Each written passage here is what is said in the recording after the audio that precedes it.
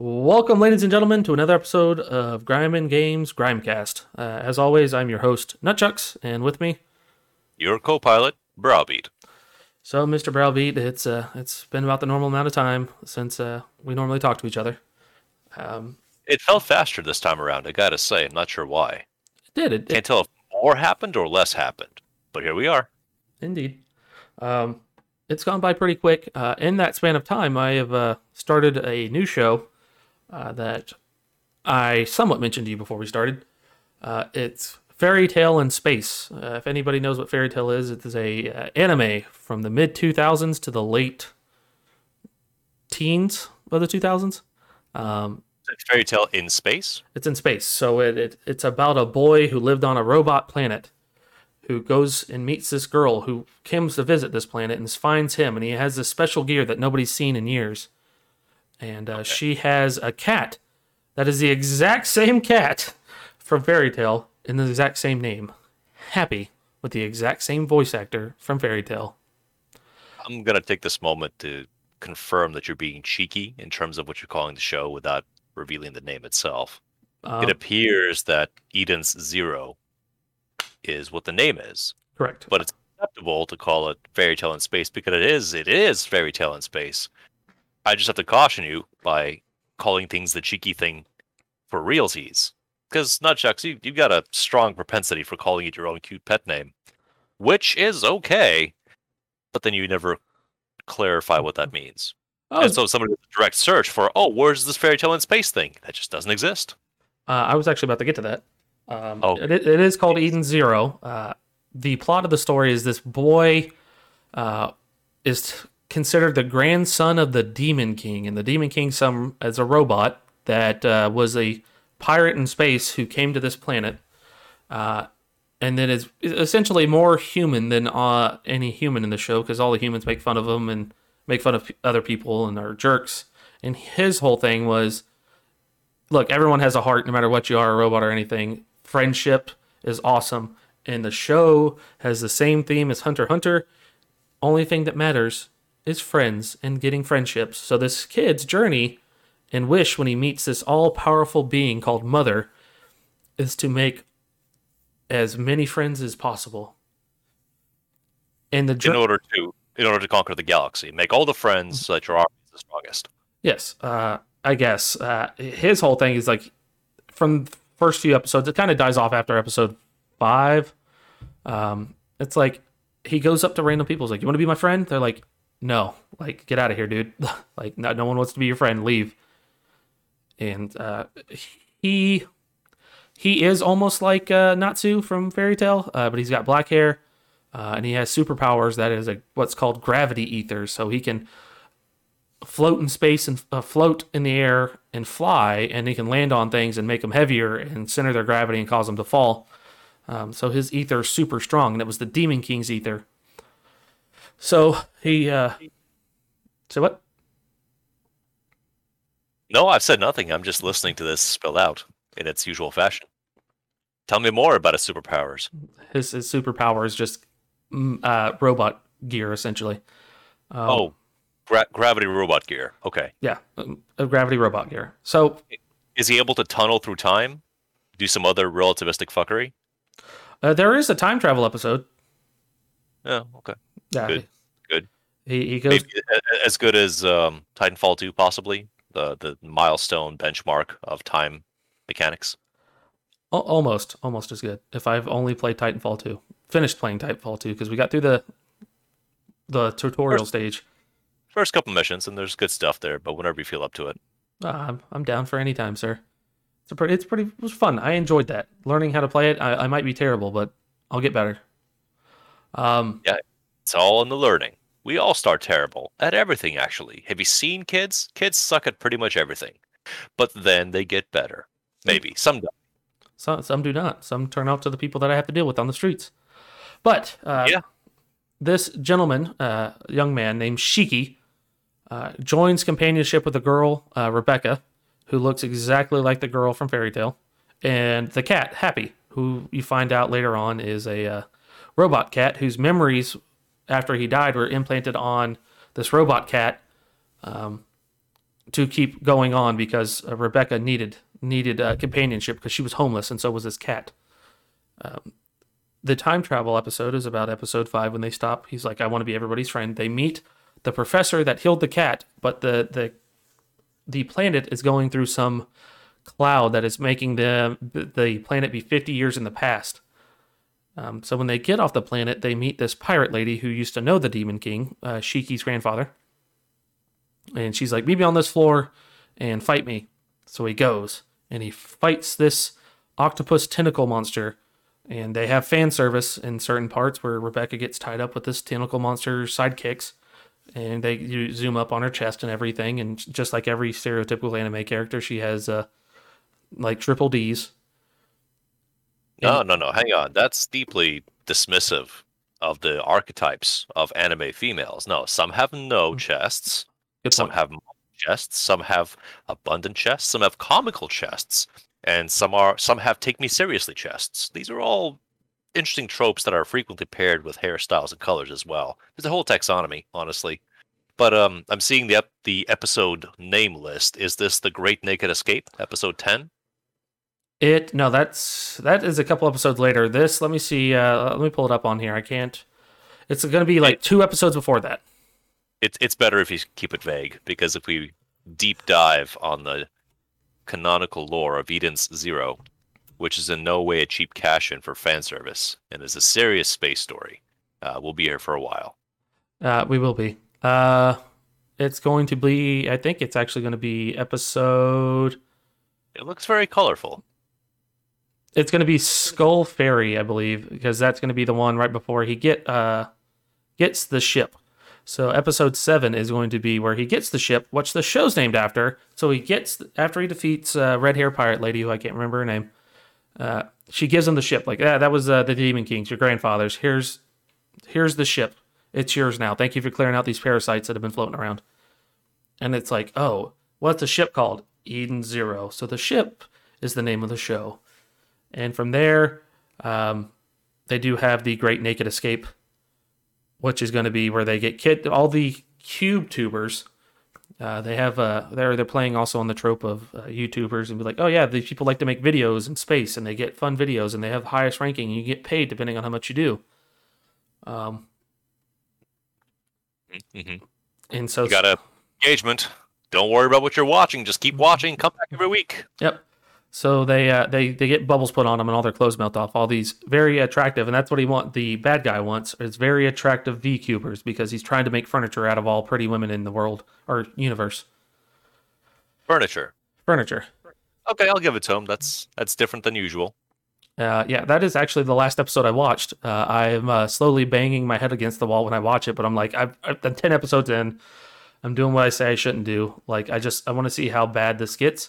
And it is actually not Fairy Tale in Space. It's slightly different. There's no magic or anything, and no one can summon magical beings or use their magical fire breath to kill things. So it's slightly different. It is a space odyssey with similar looking characters done by the same guy who wrote Fairy Tale. So essentially everybody's been calling it, since it's come out, Fairy Tale in Space.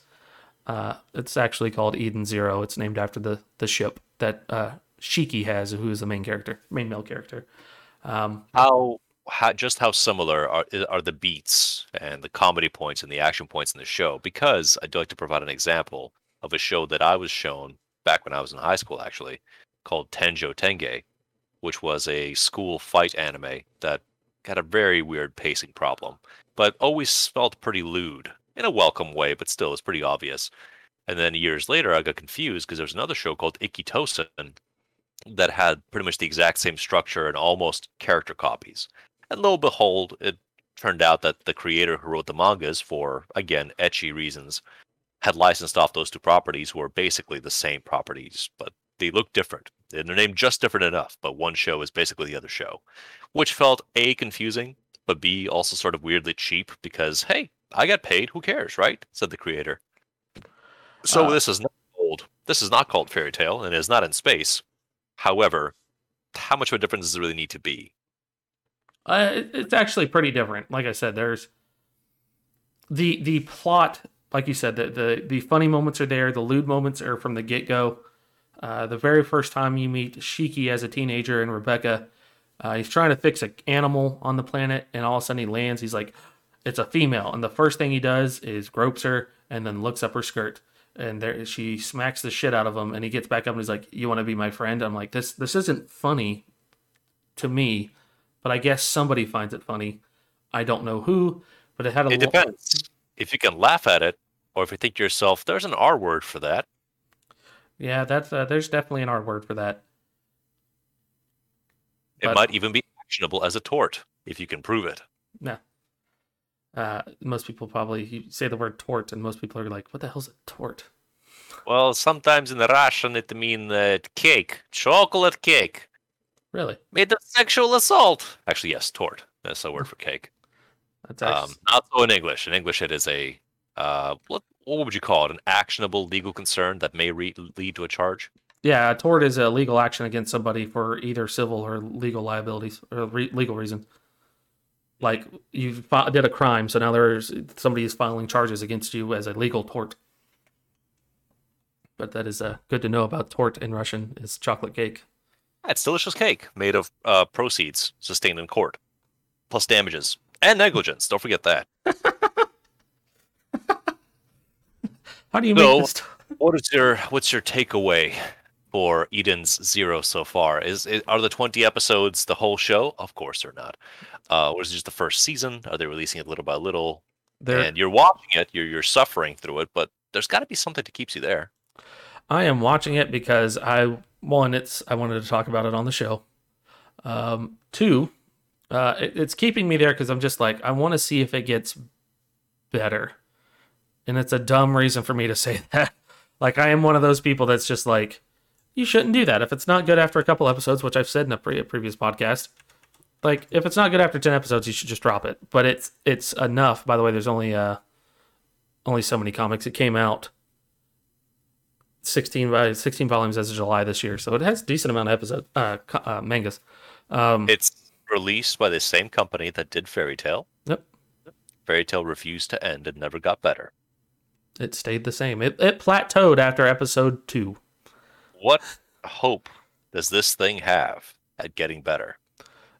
It's in space, I guess. I don't know. Maybe the fights will get better. Maybe because Outlaw Star is also frequently in space, and both space and magic and just enough fan service do also occur. Wouldn't you rather just watch Outlaw Star? yeah, but I've already watched Outlaw Star. We'll do it again. I'm gonna, you know what? I'm going back. I'm watching all the Tenchi Muyos. There you Tenchi go. in Tokyo, Tenchi in space, Tenchi, because that's still going on. I think there's like a 7th Tenchi series going on now. I'm just like, oh my god, and they're all on Funimation, so I can watch them when I want to. I just happen to be looking for something new because I watched a very good Bob Ross documentary, and for some reason, because both of these are Netflix exclusives, the next thing it offered was Eden Zero. Wow, that's a total whiplash. But as long as we're talking about riots of color with barely understandable plots, do you want to speak a little bit about the Bob Ross documentary? Because I'm much more interested in the Bob Ross documentary. Yes, so surprisingly, I didn't think I was gonna like this, but being the dork that I am, and I can't paint to save my life, it chronicles Bob Ross's early stages into getting into the painting field and how this couple found him and was essentially like, we really like the way you do these classes. Can you come do these classes in Chicago? And Bob goes, yes. So he moved him and his son to Chicago, Stephen Ross, and he essentially started doing that. And then they were like, hey, we want to put you on Chicago PBS. We want to have a whole thing. So they had a house, the house that they were in, and they did it in the living room. They just put a black backdrop. And they talked about how much he didn't care about what money was being brought in, even though the other family had rights to the Bob Ross Incorporated. And I cannot remember their name, and I'm terribly sorry if anybody's listening to this. They created a company that was through Weber Paint and it's Weber Paint and something else. That gave specific color, specific brushes, and everything. So they were making millions of dollars off the name, and Bob was like, I don't care. I just want people to be happy. And you're hearing it from his son and all the friends that were close to him, because at the same time he was doing the show, he was also still doing classes, and people were coming in to be Bob Ross certified painters. And they were like, what you saw in the show was the same guy you saw outside of the show. He was very kind, very understanding, and was like, "Hey, even if you make a mistake, let's do this and let's adjust it." And he was willing to talk to people and help them learn, and really live by the philosophy of everybody can paint. Doesn't matter how crappy you are, you can paint. We'll find some way of making this. And it's cool to see that someone that's on TV, because normally when you hear something about someone on TV, it's like they're not the same person on camera as they're off camera. That he was the same guy off, but he also had a huge fascination with cars and he liked to scare the shit out of people.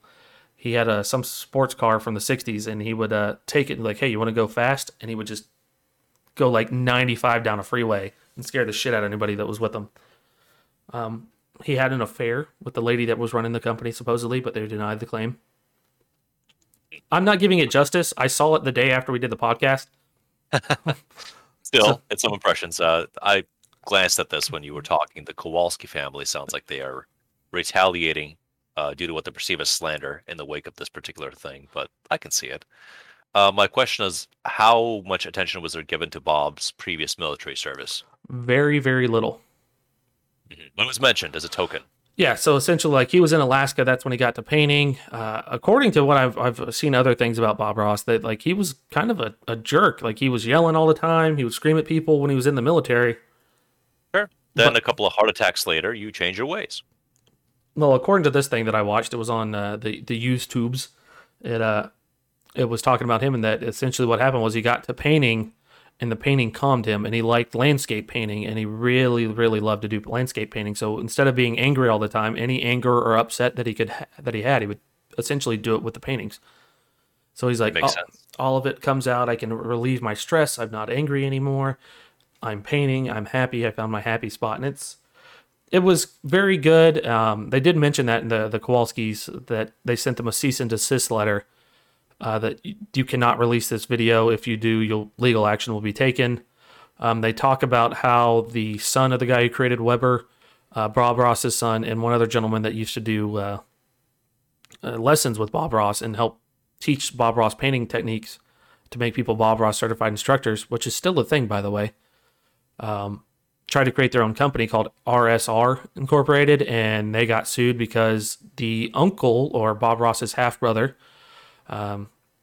had essentially was the executor of the Bob Ross's half along with his son, but because he didn't feel that his son would make the right decisions, he was like, hey, he has all control and for a few years. Well, within that time after he died, he sold the company, all the rights that even his son was supposed to have, to the Kowalskis, and essentially gave 100% of the Bob Ross Incorporated rights to the Kowalskis, so he can make money and pay for a divorce that his gold digging wife at the time was essentially trying to take all his money for. Okay. And so It's good to see that love wins in the end. it does. But I would highly recommend it. I know I'm not giving it justice. I'm giving tidbits and snippets. It was very, for a documentary, it was well shot. It wasn't like most documentaries that I've watched where they're in a black background or they're in an office building. They were doing it in homes. They were doing it in people's living rooms. So it was kind of neat. They would go places and see where Bob Ross, the original house was. And so they took you on a trip of learning how Bob Ross did hit what he did and how he did it. So it was very fun. Like I said, highly recommend the Bob Ross documentary. They occasionally hit pretty darn good on the documentary front with Netflix does on the documentary front. Sometimes they get one that knocks it out of the park. And so A plus, 10 out of 10 would recommend. No, let me rephrase that statement. 1 out of 10 would definitely recommend. Oh yeah, the Spite review. It's one of our favorite genres now. So you're saying this is more watchable than the Bob Dole documentary? I didn't know they made a Bob Dole documentary, but if they did, then probably. For the purposes of this joke, they made one. Now I have a funny tidbit for you. The reason I asked about Bob Ross's military involvement is that there was a long-term misunderstanding on my side, due to no research, that apparently Mr. Rogers of the neighborhood fame had been a former Navy SEAL, which I don't think is the case in the least. However, thinking about the phrase Mr. Rogers passed buds makes me giggle for all the wrong reasons on the inside. So that is another good documentary to watch. It is on HBO Max if anybody has that. It is Won't You Be My Neighbor? It was done for HBO. That is a highly good documentary, and they bring that up and how Mr. Rogers actually he was a pastor. He was a pastor's son, and his wife made him go to school or Bible school and everything, and he wore the long sleeves because that's what his mother made his own clothes, and that's what he wore. He was never a Navy SEAL. He was always in early childhood and religious studies for college and everything. And then when he got his show, it just became one of those like he was a Navy SEAL. No, Hide no the tattoos. yeah, But again, we're not talking facts, and you can continue in a second, but just really try and engage that phrase. Picture that grinning face and that red sweater, and just think to yourself, wow, Mr. Rogers passed buds. I'm laughing about it in my head, and I can just see him doing like as he's doing the because you have to run like 2 miles with a log with like 5 or 6 other guys, and you have to lift it up and then move it to your other shoulder and then press it up as you're running. It's one of the things you have to do. So imagine this skinny older man in a sweater vest running down the beach. Well, I mean, it's impressive as fuck, absolutely. But the entire notion of a program like this is we are going to shape and hone you to be a fighting element in our tactical division, and you're giving up 15 years of your life to have a killer body for the next 10. And then you're going to fucking break, and then we'll either give you a desk job or discharge you with injuries. Next. Yep. I had a buddy who tried to go through Bud, and he failed because according to him, one of the guys counted wrong. So you're supposed to do 82 sit-ups in like a minute and a half, and he's like, I did 85, and the guy told him 80. So and he's like, no, I did 85. He's like, well, your buddy fucked you anyway, so we wrote down 80. That's what you get. And he's like, never went through it again, but he was a interpreter on a submarine for Chinese interpreter on a submarine. I'm going to go ahead and say that was the official discharge reason, but that wasn't the real story. Similar to how Dan Bilzerian came this close to passing, allegedly, 3 times or something. That what David Goggins went through 3 times. David Goggins. Yep. Do you know David Goggins? I'm about to. he is a older man? He does ultra marathons. He's real famous, but his whole thing is like he cusses a lot, but his whole thing is like, don't you fucking give up. Today's your fucking birthday. Go out there and find something to fucking do, and you'll be fucking achieve it. Don't be a little bitch. And it's like, oh my God, like he is the authentic like motivational speaker. Like when everybody else is like, you can achieve whatever you want if you put your mind to it. He just goes out and's like, don't be a little bitch. Just go out there and fucking do it. Don't worry about it. Don't care if you freeze your fucking ass off. Just fucking do it. Like, oh my God. Who's more effective, him or Shia LaBeouf? Fucking David Goggins, because David Goggins is a former Navy SEAL and would probably rip my head off. But he doesn't look huge, by the way. He's like a really skinny guy. So you don't have to look huge. Common misunderstanding. Mass does not equal actual threat. oh no, I get that doing the sport I just picked back up that we talked about. That is jits. You said it, not me. Forever that is marked by, oh yeah, Nutchuck's got the jits. Excuse me. Oh, he's really good at contorting his body and and moving weight around? Uh-huh. And then when does he poo his pants? Oh, that happens later. That's after. We actually had someone throw up after like 10 minutes into it. We did the warm-ups and all of a sudden she had to go throw up. I was like, yeah, hey.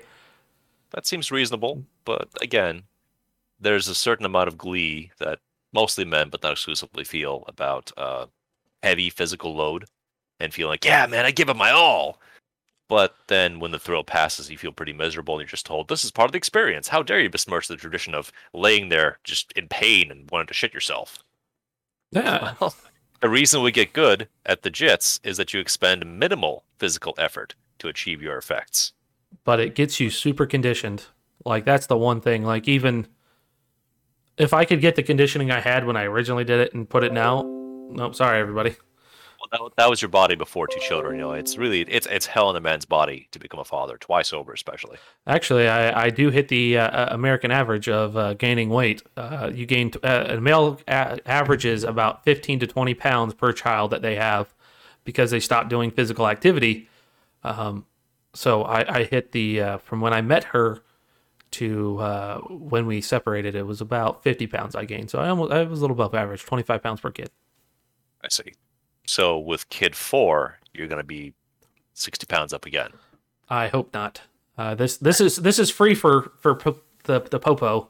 which I am. If anybody didn't know that, or police, depending on where you're at, or so I get to train, and I'm very excited. It also, by doing this, they've had statistics show that injuries to officers and injuries to people that they're trying to subdue to arrest not dropped significantly. Injuries to officers are dropped by like they put the number like almost like 120%. I'm like, how do you have like that doesn't make any sense? Like, how do you drop 120%? But I don't know what the statistics are. The increase rate are like over a 5-year period. And I believe it because you don't move your body all funny when you're under duress and stress. I get that. Yeah, and I the support it. Did it teach you like special maneuvers, like how to use a car frame and a takedown? no, but I've done that though. I watched somebody do it when I was on FTO. Hit him with the door, put a dent in his door, and the guy fell and hit the ground. Then got right back up and started running again, and I chased him. First foot chase I had to be on, and I kept up with him.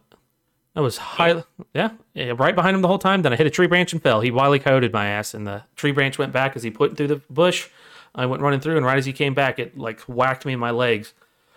But it hit me. I started stumbling across the driveway. I did the roll that I knew from jiu-jitsu and hapkido. Rolled, popped right back up, and was right back on his butt again. And then he hit a fence and fell, and then I put him in a Kimura. If nobody knows what a Kimura is, it is a shoulder lock used on your arm. Which sounds weird. Oh, good. As opposed to a shoulder lock used on any other part of your body. Yes. Like, did you use your... Well, I'm saying you use your arms to subdue their arms. There are shoulder locks you use with your legs. That is called an... Said that, you were that close to saying seduce their arms. I would have been really down for you use your arms to seduce their arms. And they go, ooh, what's going on over here? They have a little tangly fest with each other. But... back to the original topic, which now I actually forget what the hell brought up David Goggins in this. Oh, muscle and everything. David Goggins, I've seen bits of the Joe Rogan podcast that he was on where he talked about it. Talked about what he did. Because when he went and joined and became a SEAL, he was 380 pounds. And within like, they were like, well, the next time you can go in to be a SEAL is in 3 months. Or he was 320 pounds. And they're like, you have to be like $180 because you're prior military service. He dropped down to $180 in those 3 months. That's a very rapid drop. Oh, it is. That is that. He said, if I remember correctly, and if I'm quoting this, I believe he was working for Termex, spraying for rodents at a Denny's one day, and he just looked around and was like, I don't want to do this for the rest of my life. So he went home, and he's like, I just ran every day, and I kept running, and I lost the weight, and I was doing push-ups, so I just pushed myself because I knew I wanted to be a Navy SEAL. So he goes, I failed buds once and then he got injured the first time. No, he failed buds, the entrance exam, but because he signed up to be a Navy SEAL, they put him through again, got injured, put him back to week 1 again, and then he passed the third time. And now the guy's an ultra marathon runner who runs with diapers on because he's like ultra marathons. You run for like 24 to 48, maybe even 72 hours. He's like, so occasionally That's crazy. Human beings shouldn't do that. They can. I'm sure you're giving up something to say I'm running for the next 20 hours. The running for the next 2 hours in general. You really have to negotiate with your body to say we're distributing our energy in the following fashion. We have to reschedule all of our purging functions. We got to do yada, yada, yada, yada. Yeah, it's possible, and it's super impressive. But these are statistical anomalies. Oh, they are. Considering that running a marathon is already quite an achievement. In fact, some accounts say that the soldier expired because his heart exploded, but he made the run anyway. You know, those short little Italians that don't run too good. And now people say, well, I can run a triple marathon. I can run a quadruple marathon. Yes, you absolutely can. You could take the time to rebalance your checkbook, but this is more exciting. It is more exciting. Plus, you get to poop your pants. Who doesn't get to poop your pants? Who doesn't like pooping their pants? And if peeing your pants is cool, consider me Miles Davis, sir. Name that movie. Would you want to be in that kind of shape? To say, I'm going to run until I hit the 10-mile marker. Now I'm going to double that to 20. Now I'm going to do it again. Now I'm just going to run for 24 hours straight. No, I would not want to be in that type of shape. I would actually be very, very stressed out if I did that. Sure, but you would get national acclaim. Isn't that worth something? You could be alone and famous. I could be. Or I could not do that and find fame some other way. I mean, who knows? Is Is fame the goal? no, Okay. that's what I was about to say. Is fame actually the goal in this? No, like me doing jiu-jitsu is to become great and be in the world around known for doing jiu-jitsu. Nope, it is not known. I don't want to be known for that. I just want to be known as a decent human being who can do multiple things and learn many things and teach people when I need to. Mm. Because at the end of the day, like I told a guy that I had to give a trespass to, my job isn't to make your life a living hell. It's my job is to teach you what not to do so you don't get in trouble. That's a good perspective. And isn't that great that because of your extenuating circumstances, you want to just end that and say, I'm not doing this anymore for personal reasons? People might say, come on, Chucks, you're so good at making a positive difference in the world. You say, yeah, yeah. My kids, though. Yeah, no, there will be a moment. I have been asked this multiple times. Do I plan on making this a career? My job now is a police officer. No, I do not. It's not a bad career to get in, but I realized that, hey, look, this isn't for me because the way I want to do things isn't the way that policing is done. I'd much Well, rather. let's be honest. If your sergeant ever heard you talking about fairy tale out loud, that stunts any promotion path you might have had. No, he's already made fun of me because they asked me about my tattoos, so I told him I had the Dragon Ball and my Ouroboros tattoo on the back of my calf. And the first thing out of his mouth was, what do you have Pokemon tattooed on your balls too?" And I'm like, "No, it's Yu-Gi-Oh, but well, whatever." Actually, yeah. He laughed. He's like, "Jesus," and they were like, "I didn't know you had tattoos." I was like, "I don't talk about it because it's not. Yes, I like these shows, and yes, I have tattoos, but I'm not everybody. I don't want to flaunt them. Yes, it's a cool art design, and Then why do you keep wearing shorts? because shorts are comfortable down here where I live. It's hot as all get out. Hotter than Stop flashing the tattoos. Wrap that shit up. I don't want to see that. It's disgusting. It's obscene. I've had somebody who knew what it was tell me that I was offensive and culturally appropriating something once, and I was just like, okay, like that's your Yeah, opinion. I was asked that recently by somebody else too, saying, "What's your stance on the concept of culturally appropriated tattoos?" And I had to launch in a mini drivel fest, saying, "Well, of course it is. I mean, once upon a time, tattooing was more difficult and was reserved for very specific purposes to mark you as part of an order, to punish you, to flaunt you to others as being a representative of whatever the tattoo was meant by. And then it became significantly easier to manufacture and reproduce. And little by little, people said, ooh, that looked good on me. Yeah, paint me." So I'm gonna, And when it became more and more common, it's not even considered in terms of purpose. It's usually something that you feel good about on the outside. And then 30 to 40 years pass and you have to awkwardly explain your tattoos. yeah, so I'm gonna give you a fun fact about tattooing. Do you know how tattooing the modern day tattoo ink pen got started? I don't. Please, Mr. Chucks, educate me. So do you know? I'm assuming everybody who's listening to this. I could be wrong. There are some European listeners. Hi to you guys. Thomas Edison created the auto pen for secretaries to write faster. And what this auto pen did was there was an inkwell, and at the bottom of it was the pen part. And what it would do was it'd go in and take the ink, and it would help you write, and you didn't have to move your wrist as much. You just had to just slowly keep your hand a little bit above, so it would save time and it could write faster and neater. A Irish immigrant to America, I believe, saw a Thomas Edison auto pen in 1909, and he owned a tattoo parlor and did tattoos. And he saw it and decided to modify it to make it where the needle was, and it could take the ink and it could dab the ink into your skin. So that is one of the ways that modern day tattooing got started. I think it was just a cool little neat thing to throw out there. So, what I heard you say is Thomas Edison cajoled and swindled someone out of a design and filed a patent, and then someone else saw his idea and misappropriated it as well to serve their needs. That's what I'm hearing. A Correct. history of litigation and corrupt within the patent office, which is about as honest as most tattoos. So here we go. So with I shed on them like with too much fervor, too much gusto, and that's maybe because my entire personality is significantly more drawn into what composes you internally versus what is on the outside. But I could totally see someone embracing a different lifestyle, and I like to pair that with some tattoos being super significant and really enjoyable. I think I brought this up before, Chucks, but there was a couple of years ago. There was a customer, older guy, wouldn't speak. He was wearing a sleeveless top, and upon his right shoulder was a tattoo that very specifically intimated, if not told me a story about this person. And the tattoo was of a rescue chopper over some islands in the Blue Cross logo silhouette. And it was tasteful, it was colorful, it was well drawn, and so specific, I immediately believed that even if it's a lie, it paints a picture of a man having spent time within a certain role that meant a lot to him. That time is over now, and he remembers and displays it proudly. That is a completely commendable tattoo because it is well executed, it is placed well, and it means something. I like that. I mean, nothing wrong with your Dragon Ball. It means a little bit less to me by comparison. Oh, no, no. It has no significant meaning like that. Don't get me wrong. Tattoos to me are a form of art.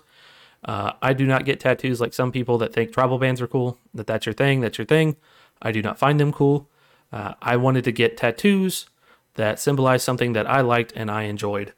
So I got a Dragon Ball on my right arm and then a Ouroboros tattoo from Full Metal Alchemist on my calf.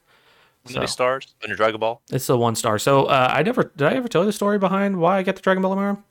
I mean, you might have, but let's do it in front of the camera. All right, let's do it. Microphone. Yeah, slash microphone while Resident Evil's in the background for everybody on YouTube. So I was 18 and I always wanted to get a Dragon Ball. So I convinced my 7 closest friends that we were all really good friends with to get a Dragon Ball with me. And they all said, we all called them out, and I'm like, well, the only one's left the 1 star because, I'll take the 1 star. It's your number 1. Yep. So a couple years later, I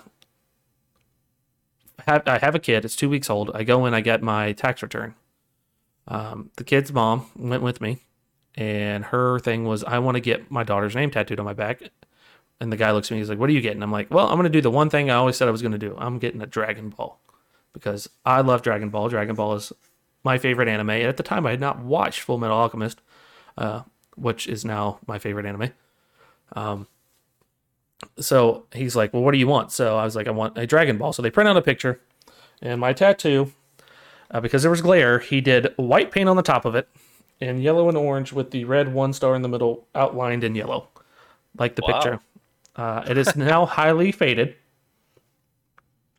So when I go back, I need to get it touched up, and I want to get it darkened a little bit and have the white painted over if that's possible, and get that done.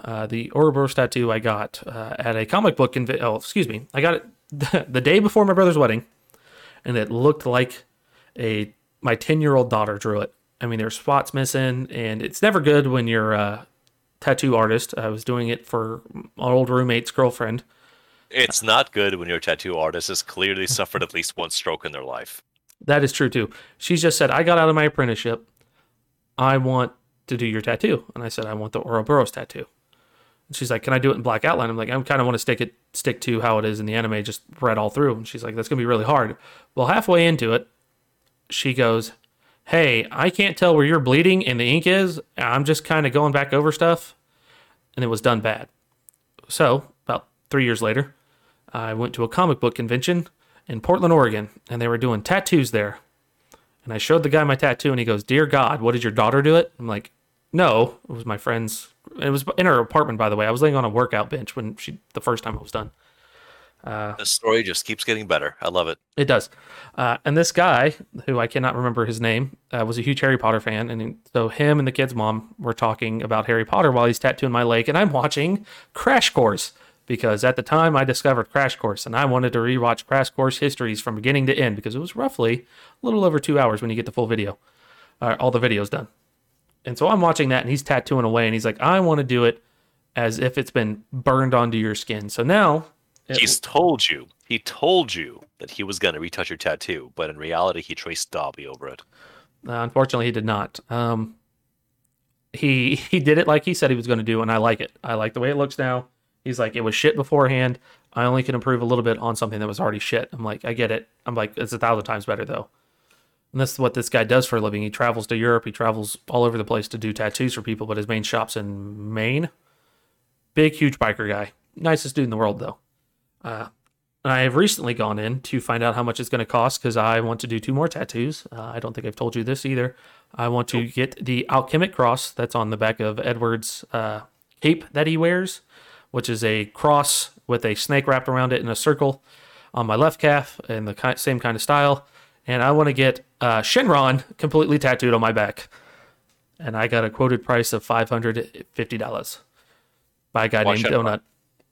Why Shenron? My love for Dragon Ball and the awesomeness when Shenron comes up. So I want like the lightning in the dark background and him popping up with the Dragon Balls on my lower back. So it is Oh, going to.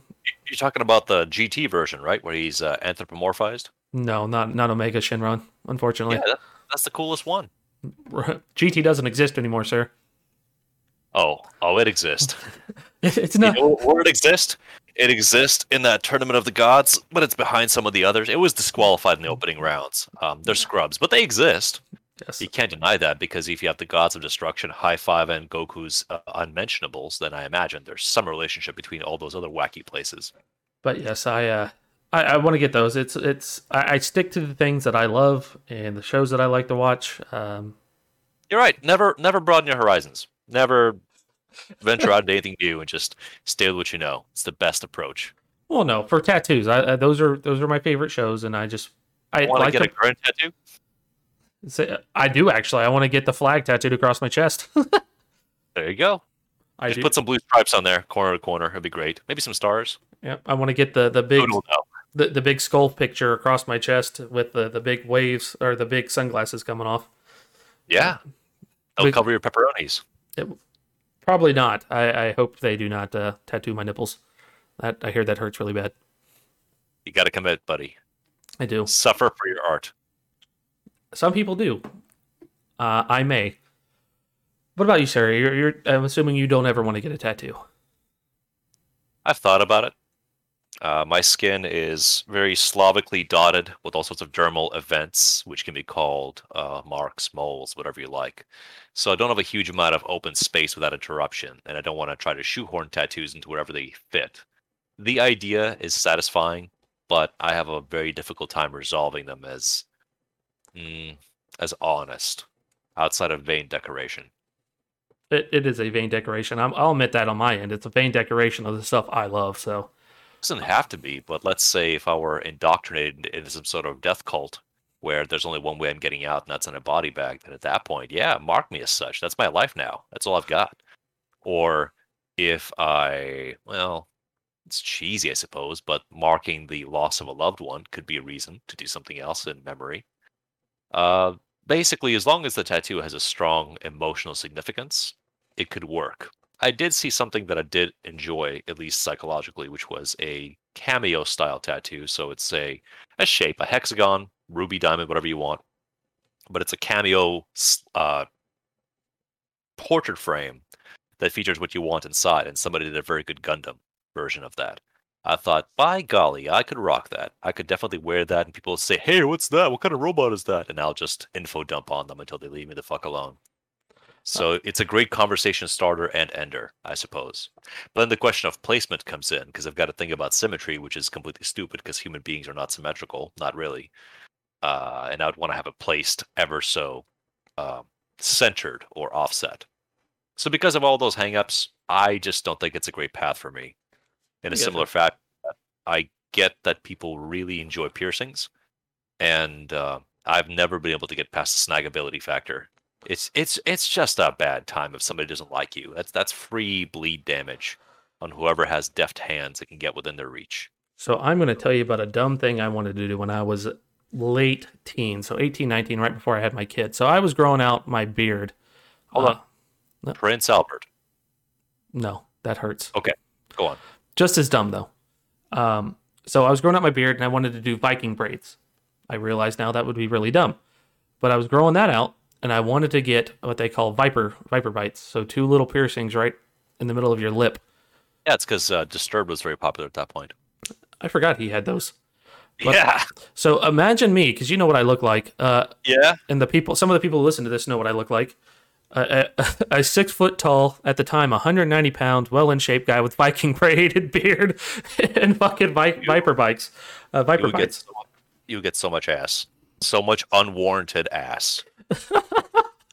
But I look back at it now, I'm like, that was... Like, okay, I guess this is happening. Whatever. You want next? You want next? Okay, fine, we'll do next. I don't know why this is working. Yeah. Because it's the right kind of just it's if you were to get like a teardrop tattoo along with that or something, that just sends all the signals to all the right kind of company you don't want long term, but it would be very satisfying to your ego at that time. It would have been. I was also real big into the metal scene at the time, so I was going to metal shows with my buddies and stuff. So I was like, yeah, I think this is cool. But then, like I said, when you get older, you look back and you're just like, was I an idiot? Well, listen, Yeah. it costs money and a certain degree of suffering. Not a huge degree, people do it all the time, but to mark yourself for an image that is, for all intents and purposes, meant to be permanent. But if you also had a reasonably convenient uninstall fee that didn't involve traumatizing your skin further, sure, people would be able to put tattoos on like jackets and then take them off forever or play with them and modify them like skins in virtual games. At that point, the thing means even less, but it's actually just an accessory that you get to wear for whatever purposes you need. No. And the entire attitude would also shift into a society that just means to say, well, what inks go well with this ensemble? Who am I going to see? What am I trying to convey, etc. So with You know, me, it's just I'm a big nerd. Like I like these shows. This is what I like when I do stuff like that. Like this is what I'm into. yeah, for a I while, yeah. unless you walk away from that and they say, hey man, you a big FMA fan? Nah. What? Nah, not anymore. What happened? Well, they released season 4, and that was a mistake, and I renounce all of my affection. They Are you did gonna change your tattoo?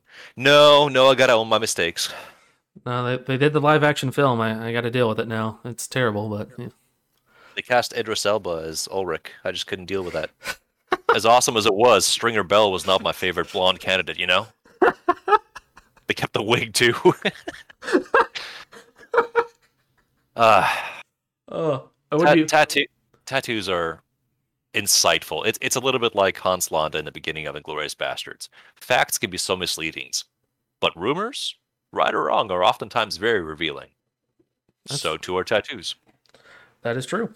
Uh, There was a girl that I was sitting next to on an airline flight at one point that also had a memorable tattoo. We didn't speak very much. It was, masks and such, make it really awkward because people are afraid of dying for reasons. But I did ask because she had a tattoo on her left wrist. And where the tattoo was placed, it was a very specific orientation on the wrist. And so I asked her, you've got this is a chemical readout. This is a molecular structure. You want to tell me what that's about? Would you be please tell me what your tattoo's about? And basically, I think it was caffeine. It wasn't cortisol, but it would have been, yeah, caffeine, dopamine, and serotonin. Which the tattoos looked well laid out. The molecular structures were clean and neat. I enjoyed that. Those 3 chemicals are what keep you going. So, of course, put those 3 in the most slashable place on your forearm to remind you to not do that because those 3 highs are worth chasing. And that's the right amount of hurt girl energy to portray to the world, because if they don't know, hey, cool tattoo. If they do know, wow, you've seen some shit, I think. Well, glad you're better now. Again, an example of well-implemented vanity. so I with my Ouroboros tattoo on the back of my calf, I get more compliments on that one. Like, dude, that's so cool, and I'm glad people think it's cool. But I've recently, since I've moved back to where I grew up, a lot of people are like, "Yo, dude, is that?" I'm like, "Yeah, it's their Ouroboros tattoo," and they're like, and they'll show me, like, they get like the Ouroboros tattoo on their palm, and on the other palm they'll have Roy Mustang's lizard uh, alchemic symbol. It's essentially a lizard inside what the alchemic circle is supposed to be, how you can transmutate in the show. And I'm like, oh, that's cool, but it's on your hands. Where I go to work, I can hide it. But I'm like, hey, to each their own. Like But dude, it's so sick though. It's like it's so cool. Validate me, damn it. no, we talk about it, and most people are like, yeah, that's awesome. I'm like, yeah, the show is great, and they're like, yeah, but the tattoo. I'm like, yeah, the show's great too. Like, let's. It's not just because I think the image is cool. It's because I think the show is great too. Yeah.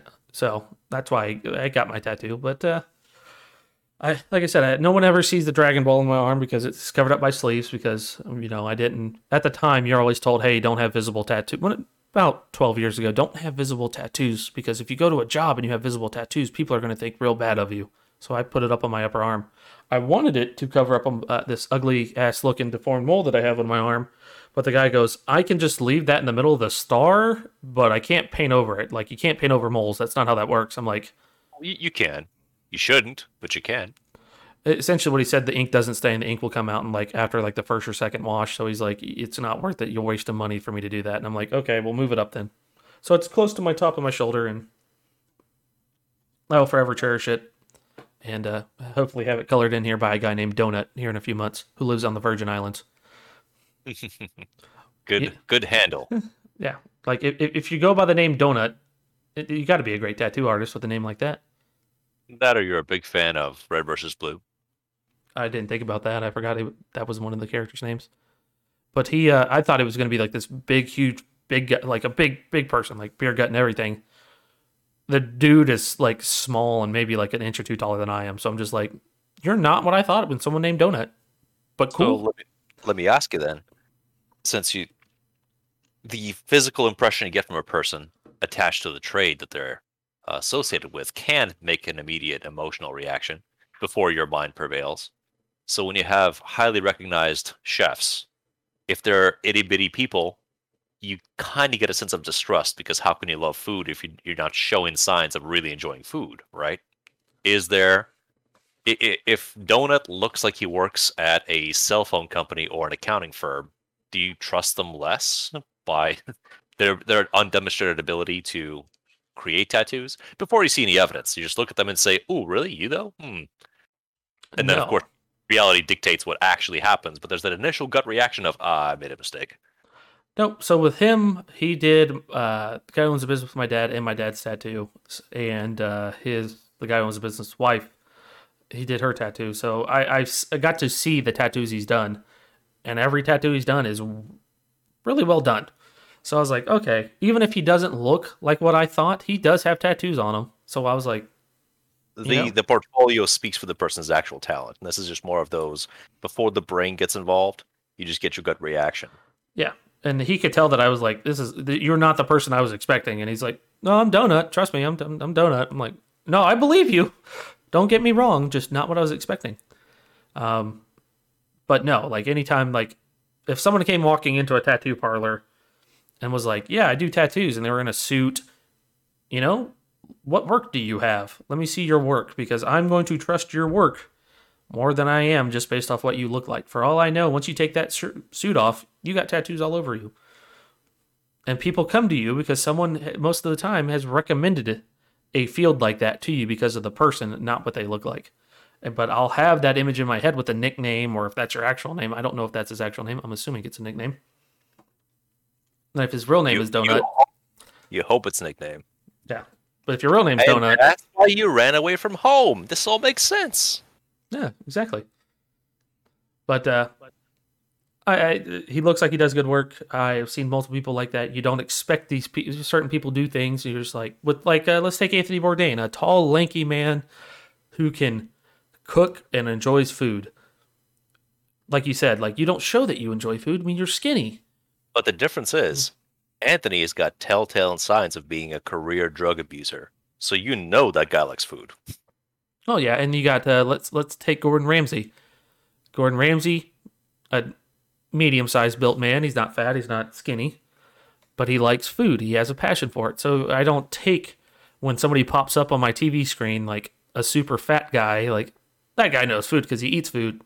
No, he just likes the taste of food. What does he know about the food industry? Can he tell me why these flavors do these things to my palate when I taste them and the way I taste them, and how could he improve it? So you may be 600 pounds and you like food, but does that mean you actually know food? No. No, you got to get a guy who's a completely accomplished chef and critic, also happens to be bulimic, so his teeth are shit.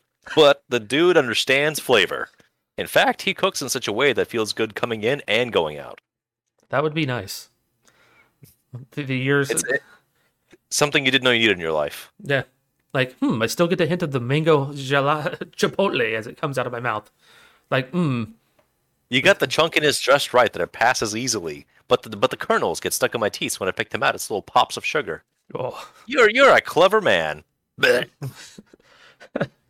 But no, I'll trust anybody. Like, there are people out there that, like, when you think construction worker, you think like a super tan white guy, and who wears wholly like ripped up jeans and isn't anything.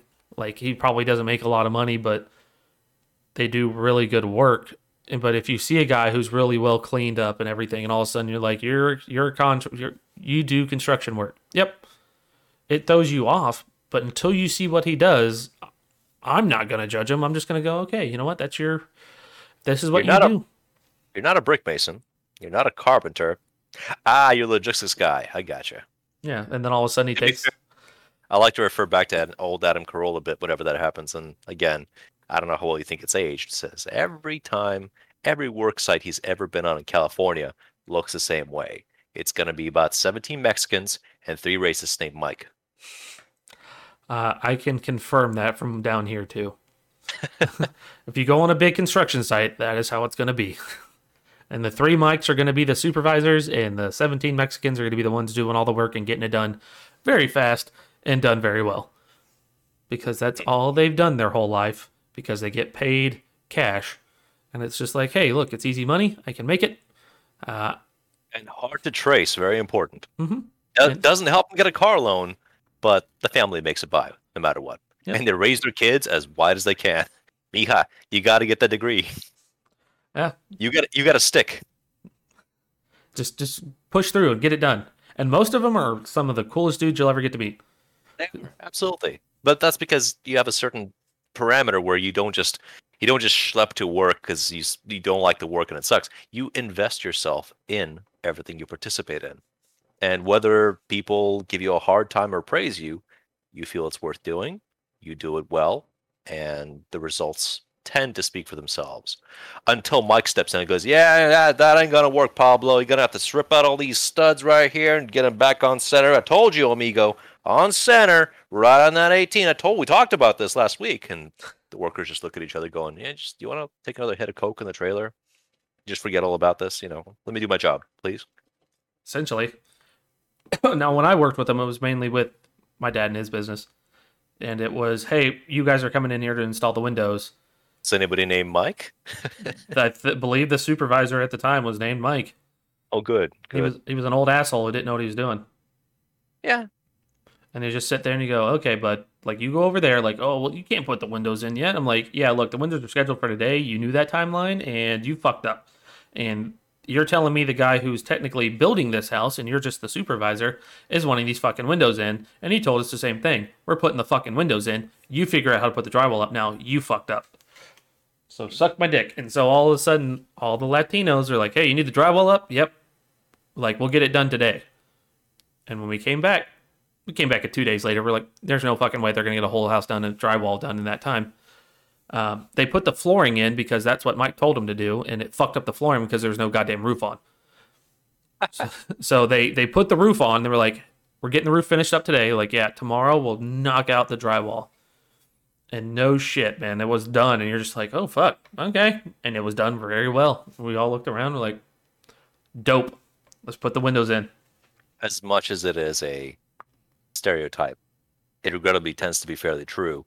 In order to run things well, at least on the clean books, there has to be a staffer, part-time or full-time, logging the Latino work crews in and out of lunch break.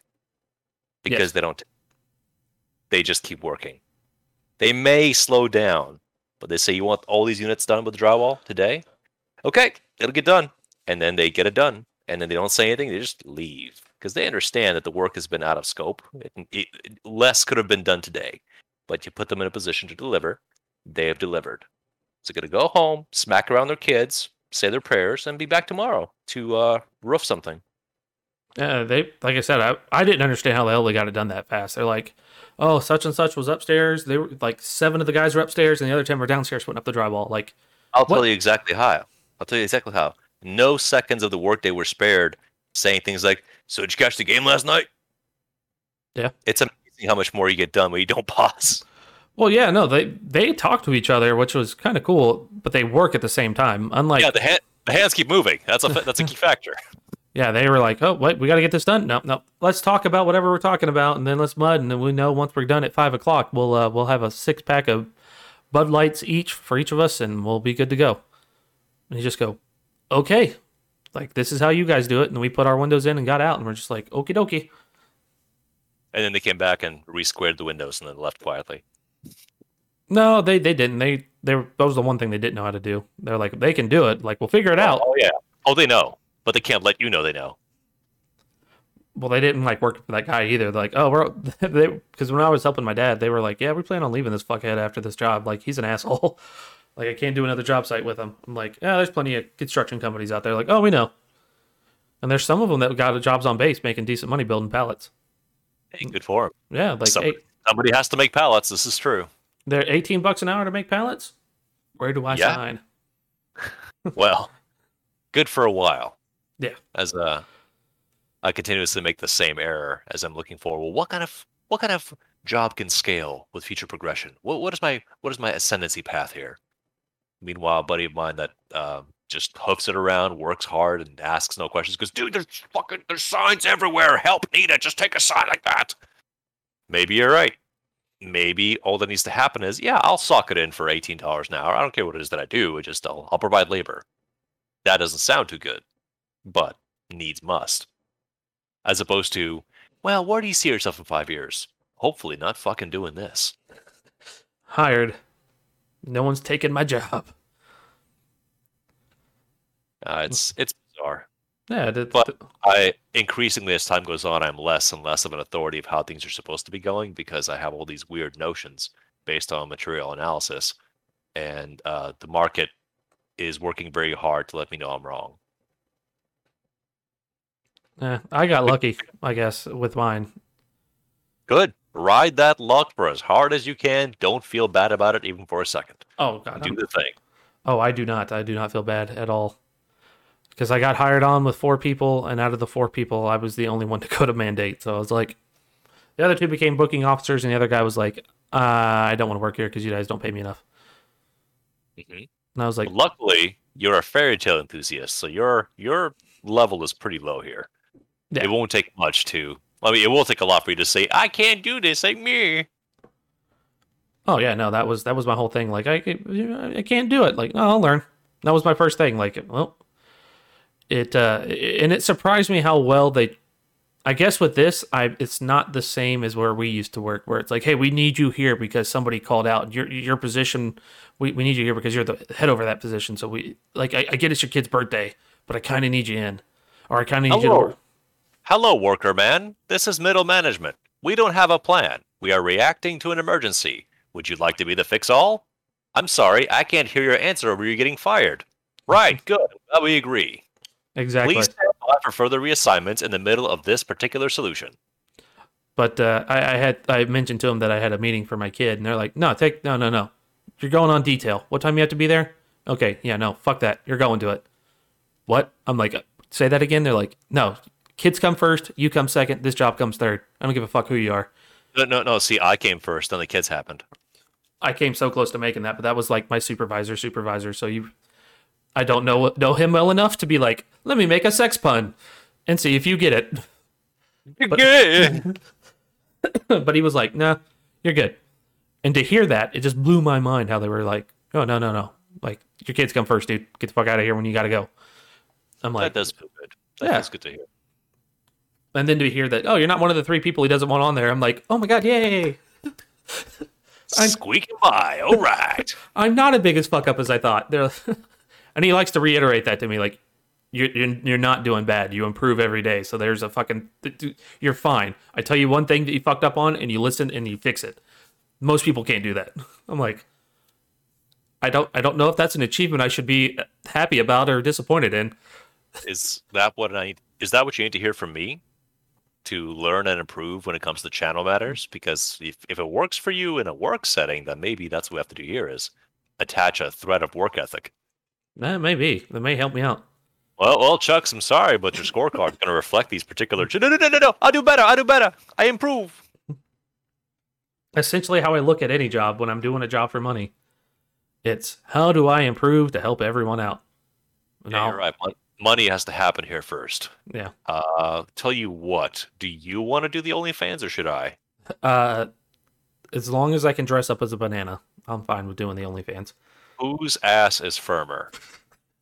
Probably yours right now. Ain't mine. Actually, funny story. My wife was working from home last week. I think it was last week. and I wanted to make her some delicious midday bacon. And lo and behold, I turn around for a second. I got headphones on, and I'm busy at the stove. And I look back, and I see her skittishly turn away with her phone, looking at me very guiltily. I ask, "What's up?" Turns out she had taken a little short video of me kind of shifting my weight side to side in just the boxers, and she was going to send that to all of her friends. I thought, oh, great, I feel used. But if that gets you clout, sure, leverage my ass for social approval. That's how all jobs are, aren't they? You got to leverage some ass to for social approval, right? I thought we were the wrong gender to do that, but I guess modern times require modern solutions. Yeah. We might be, and how dare you ginger me, sir? It's an exciting time. It's fucking weird, but it's an exciting time. Uh, well, yeah, no, the here, So let's go back to the part where you didn't watch Shinro.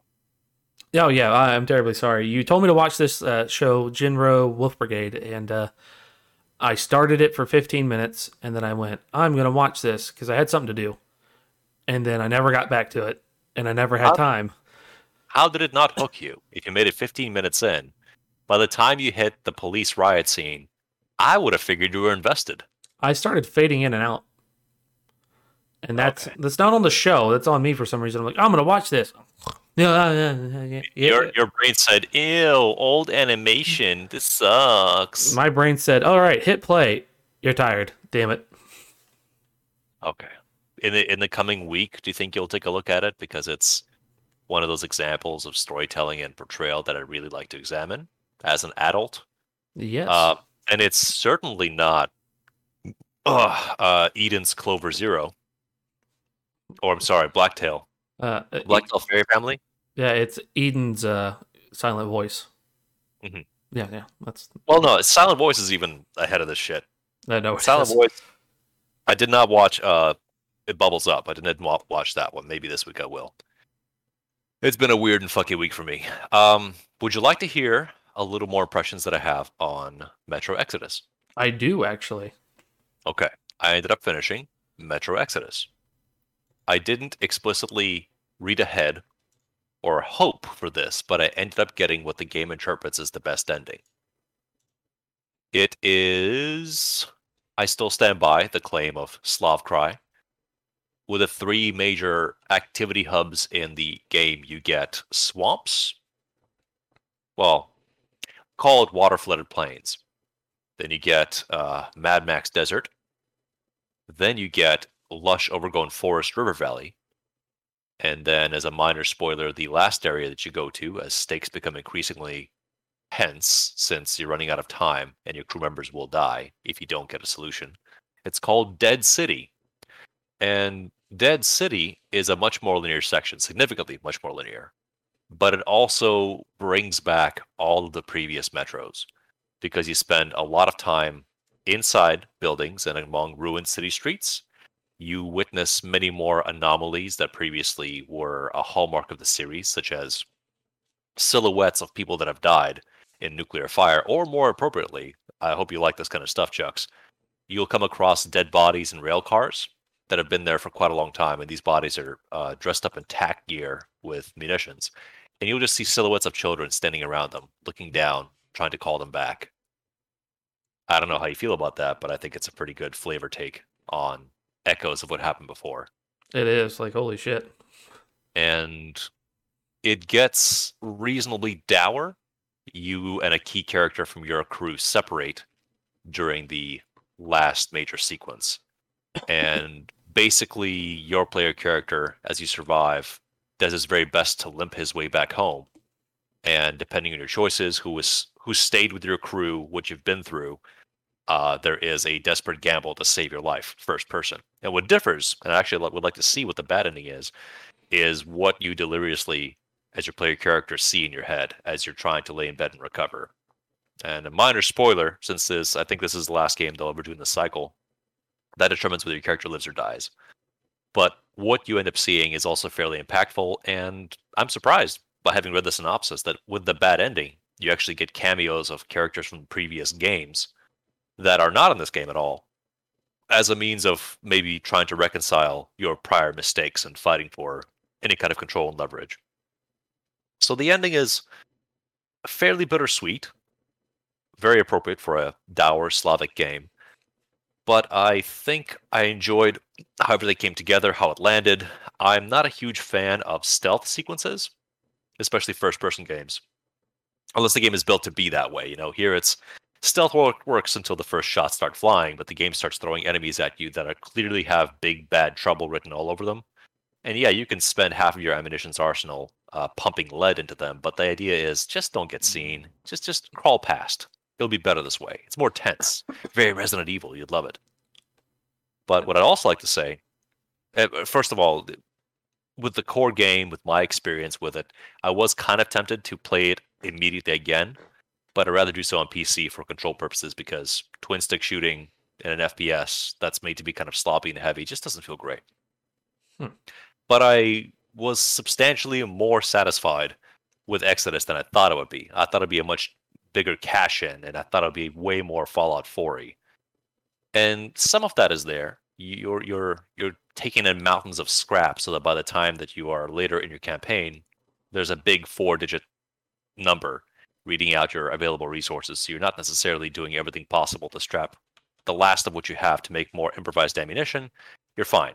It's plentiful. I imagine if on the highest difficulties, it's much more scarce. But I didn't have the same sort of tension as I did in the Resident Evil 2 remake, where, dude, 2 shotgun shells, 4 bullets, 1 flashbang, and a green herb. I don't know, figure it out. Here, I never felt shy in terms of my solutions, but I did deliberately, capital D, take great efforts to not kill any people, which was not easy because some of those people really felt highly shootable. They begged to be killed, but I had to resort to many punching and takedowns. So there's at least 200 people out there with aching jaws and tummies after getting punched by Artyom. Can you guess why, Chucks? Because you wanted the good ending. Mm-hmm. So I was hoping there would be a good ending, and yes, the game continues the series' legacy of a hidden morality system that I imagine most American players, especially, will not acknowledge and despise and say, "Oh no, why did this happen?" But this isn't Far Cry. You're not an unhinged psychopath shooting everyone. Monsters, I mean, they gotta take lead. They won't stop. People, though, sometimes they do.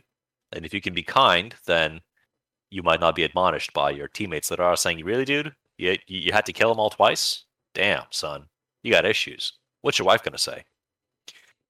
But what I did not expect, Chucks, in the least, is I think that Metro Exodus joins a fairly limited and exclusive club, which is the first-person shooter game category where the DLC is of surprisingly high quality and matters. There are 2 campaigns that came with this game that I was able to get my hold of. One was called The Two Colonels, and the other is called Sam's Story. And typically, like when I think of good DLC for first-person games, I'm thinking of Fallout games, Fallout New Vegas, and somewhat Fallout 3, where those DLC episodes either wove a story together or were a decent reprieve from the the wasteland where you were to begin with. Two Colonels takes place during the last chapter of the campaign, but it takes place as a character that you've never met. You meet his kid, and the kid attaches to one of your NPCs. But you get the kind of a summary of events that caused the downfall of the station where you are. And this is a security colonel who is trying to hold the population together the best way he knows how. But basically, you get levels of the situation worsening as things go on. And as you might guess, doesn't have a happy ending, but it's reasonably short and very atmospheric because you get, again, that taste of living in the subway, much more Metro 1 flavor. When you get to deal with people in cramped corridors, manage to keep 2 pigs alive, and it's important that bacon keeps happening. And they talk about, in about 6 months, this tunnel's going to flood in. Oh, but we're going to have to use boats to get across. And your main character has to then use boats to get across after everything's gone down. So it's a good flavor setter, I suppose. Whereas the Sam story, I mentioned to you last time that Sam is a character that is an import He's an American Marine that got stuck on this side of things when Judgment Day happened. And I mentioned to you that he speaks immigrant Russian. And it actually just continues to be a further delight as the campaign goes on, because Sam's story takes place explicitly after the main game is over, where everyone has arrived at the destination, has settled, and Sam decided, well, I'm going to keep on moving. I got to go see the ocean. I got to find some way to get back home if that's possible. And it wouldn't be a Russian story without a submarine. There was a submarine involved. But Sam is very much a man out of his element, and yet he's a hardcore soldier survivor man. So he will find a way to make allies and reward people in a fine fashion. But he continues to talk in this fantastic accent. I'll give you a sample, I suppose. You tell me how much this hurts. So, for example, обычно нормальный русский язык звучит примерно так. Мой искаженный, потому что я не так уж редко, довольно редко говорю по-русски. Но так он звучит, это ясно. Но когда Сэм разговаривает по-русски, он использует вот такой акцент. И иногда он использует американские слова, like very good, тут сказать, что он хочет сказать. Does that make sense to you? Makes a little sense. It's been a while since I've had to speak. So what? But like the Russians roll their R's, for example. Sam does not roll his R's, and it sounds. I did not check the American dub, but suffice it to say, I continued to I kept on grinning when the voice actor did. I'm pretty sure it's a Russian-speaking guy putting on an accent. That's a difficult one to sustain unless you're really sold in. It's like doing a really solid Christopher Walken impression. It's tenuous. If you lock into that wavelength, you can keep it going. But if you slip, it's hard to do a good Walken. Oh, Interestingly enough, as well, constantly I would have the Russian audio track going and English subtitles. And whenever Sam would throw in an Americanism by spoken language, the subtitles would have a Russian set of words there, but in English letters, so spelled phonetically. It was the weirdest thing, because I think they synced up the Russian isms, I guess. I told you, like, many years ago, that Metro Last Light, there's a character who, in English audio dub, he'll just throw in Russian phrases, just to sell the idea that, oh, we're in Russia, by the way. It isn't necessary, it's not super welcome, but it's there. Well, here, it's whenever the character would use the other language to say what they got to say, the subtitles disagree with the dub. It was the weirdest thing. A little element that doesn't matter super much, but I really enjoyed it. So Sam's story is a much longer crawl through an area, similar to Act 3 of the game, where the map is open, but there is a linear direction you will take through that map and then catch on to little storytelling tidbits and elements, and even find an arsenal more to your liking. For example, you get a 1911, Chucks. Good news. You got an American gun. Absolutely, yeah. With ACP ammo in Russia for some reason, but it's cool. You get the US of A guns. 2 world wars! Actually 3, technically speaking. This results in praise. What it does with a little bit of slop here and there, but I greatly enjoyed my time with Metro Exodus and its DLC. There is a charming sequence where Sam, the American, and an old Russian naval captain who is surviving in a tenement building by living in the upper floors, they decide to get drunk. And it's kind of a Red Dead Redemption 2 situation where the night progresses, first-person perspective from our character, Sam, the entire time. But you just keep seeing bad ideas getting worse. Some of them are pretty mean, like the reason they're drinking in the first place is for antiseptic purposes because the captain dislocated his knee. So Sam's got to try and pull it straight so it can heal properly. Ooh. So they just start a couple of drinks at that point to lessen the pain. But then they keep drinking. Then they're on the rooftop saying, it'd be really good right now. A little bit of music. Yeah, some music. And they look over the edge of the building, and there's a 2-man patrol with a radio on.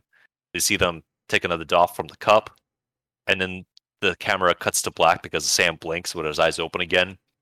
They just beat up the 2 guys, stick the radio, and they're back in the building, just pumping some tunes. At one point, there's a mutant that just appears because it was curious what the noise was, and the captain ends up punching him out, followed by lecturing him on this chair, thinking he's talking to Sam. So, typical clusterfuck, the drinking continues and the night gets worse set of situations. Including your character waking up the next morning screaming, I've gone blind! No, you idiot, you're on your face, roll over. Oh, okay. I don't know. Something about that particular sequence struck me as being well enough written to not be super cheesy and to become relatable. Because who hasn't made terrible decisions at 4 in the morning, right? Yeah, who hasn't? I've made plenty of those. So I mean, if you have any questions for me, I'll happily answer them. But it mostly gets summarized as surprisingly good time, especially well worth it in a bundle. And I have positive things to say.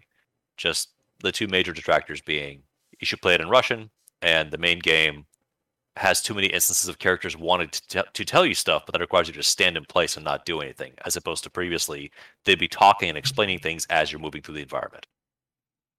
Hmm. I don't know. I think I like the walking through the environment, and explaining things better than I do just standing there talking. That's what I just said. Yeah, No, I know. it's a lot better. No, yeah, no. I am agreeing with you. Let me rephrase my statement there. I agree with you, sir. I do think that's better because it gives you the sense of how actual real life, how situations like that in real life would happen. Um, I have no questions. I've never played the game. You say it's Fallout 4 esque. I have not played Fallout 4 either. Hearing the Russian that you were speaking, you can hear it, and you just it's the same thing like you said. You just want to go, ooh, the way it's done. It's kind of weird. It's like me speaking Russian. It's slightly weird when you hear me speak. But they sell it. They sell the idea that this person has been around. This is not their first language. They've managed to get better, but their inflection will forever mark them as an outsider. I Yeah, will have to do some research and see what the English dub sounds like. I wouldn't be surprised if Sam sounds super normal American with no accent, and then everyone else sounds like they're putting on their best Yakov Smirnoff impression. in Russia's mutants attack you. No shit, Yakov. Could be. It's hard. I mean, localization across different borders is. I feel a little bit weird inside when I hear a Russian speaker put on their very best American accent, and it's painfully obvious that they can't do it well, but to them it sounds good. Oh yeah, I mean, that happens with any time you're learning a new language. Like well, I guess what I don't know. You've never told me how I sound when I speak Russian to you. I'm assuming it doesn't sound good. It probably sounds like an American speaking Russian. Well, you Very have to terrible. speak up first. You have to make noise because you just sort of bite down your lip and fart through your ass and pretend you said a sentence. What? That's not how you speak Russian? Not usually, not in my experience. Oh, okay. Damn. I So, will. Metro is a series I would recommend for us at some point. It will be very much a me watching you, but there is value there. I think you would benefit from having an atmospheric, sneaky, shooty, listeny game. That's not really there to make you feel good. It's not about that. It's it has piqued. Let me put it this way: it's piqued my interest. I want to see where it goes, and I would like to play this game. I saw a little bit of the photos of the game while you were talking, and it has piqued my interest. Any post-apocalyptic game normally piques my interest because, like you said, I'm a big fan of Resident Evil. So, speaking of Resident Evil, that's what we're watching today, ladies and gentlemen. Again, Resident Evil 2. Just can't get enough. I You can't. said Jill's second run? It's Jill's first run, so the first playthrough. So instead of Leon is outside of the gate, you were the one who enters the RPD. So if you've watched in the beginning, you noticed I died about 40 something minutes in, about 47, 48 minutes in. I managed to still beat the game because it keeps your time over when you die. From once you get out of the car, I have to run back to the PD. I managed to beat the game in 2 hours and 22 minutes still. So if you think about it, I actually played from beginning to end in about an hour and a half. Excuse me, an hour and a half. Lost my voice there for some reason. You were so impressed with your feat that your breath gave out. I did. It was like, that's one hell of an achievement.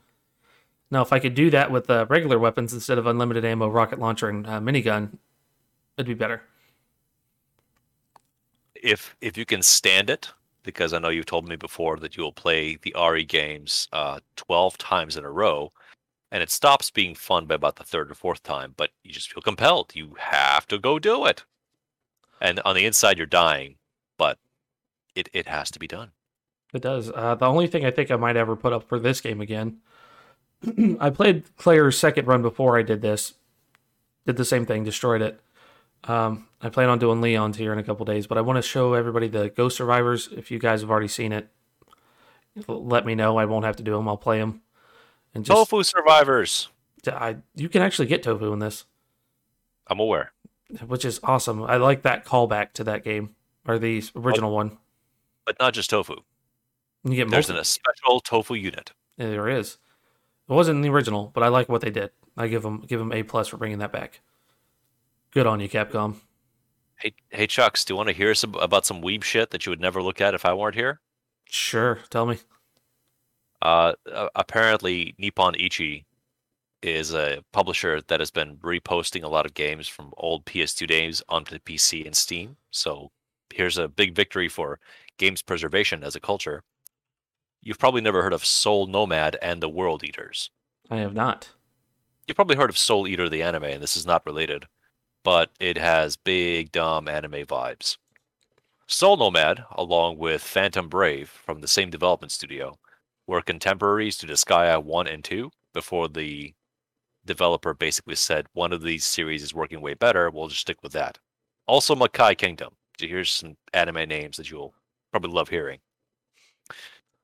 Soul Nomad is odd because instead of being solely focused on individual units, it's going to follow your character, your protagonist, the self-professed World Eater, who is super powerful but is still level 1 when the game starts, so go figure. It's going to have a big, dumb, annihilate the world plot that will still teach you about friendship and goals and being a human being, not just a demon, over its time. But like all the Disgaea games, it is ultra grindy. And if you're in for the experience of getting new squad mates and making them stronger, and instead of running the game faster, running the game with bigger numbers, because you gotta have big numbers. 5 digits for stats is not enough. I need 9 digits for these stats, okay? I gotta be able to swing in billions of damage because I just feel good this way.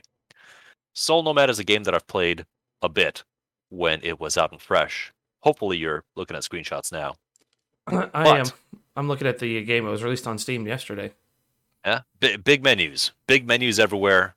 Old school blurry sprites, low resolution, clumsy controls, impenetrable play systems. But you can learn it, and if you dig it, it becomes a weird, bizarre, compelling thing. I just specifically remember this game because a person had transgressed against me in the one of the few ways that I just can't stand. And Chucks, I think we've talked about this before, but I'll just bring this up. Uh, Browbeat acquired himself a game, and it was new, and he brought it home. He said, "Well, I got to go work, but after my shift, I look forward to playing this." And he came home, and somebody else had opened the game, started playing immediately, and said, "Oh yeah, how you doing? Yeah, this is really fun.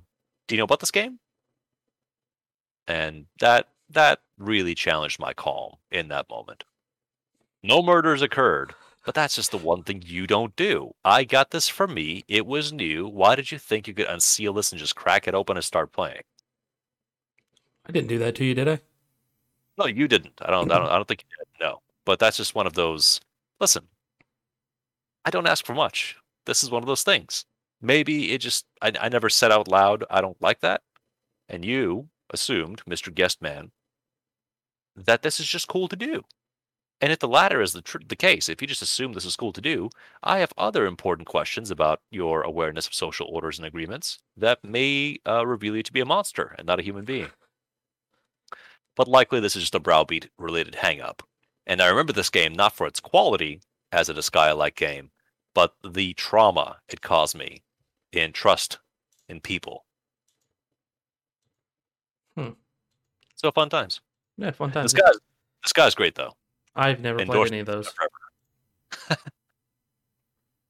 I need to. I don't know how to sell them to you, honestly. Uh I told you about the Grindfest. I told you about the weeb shit that occurs in these games. Over the top characters, big numbers, unnecessary convoluted mechanics.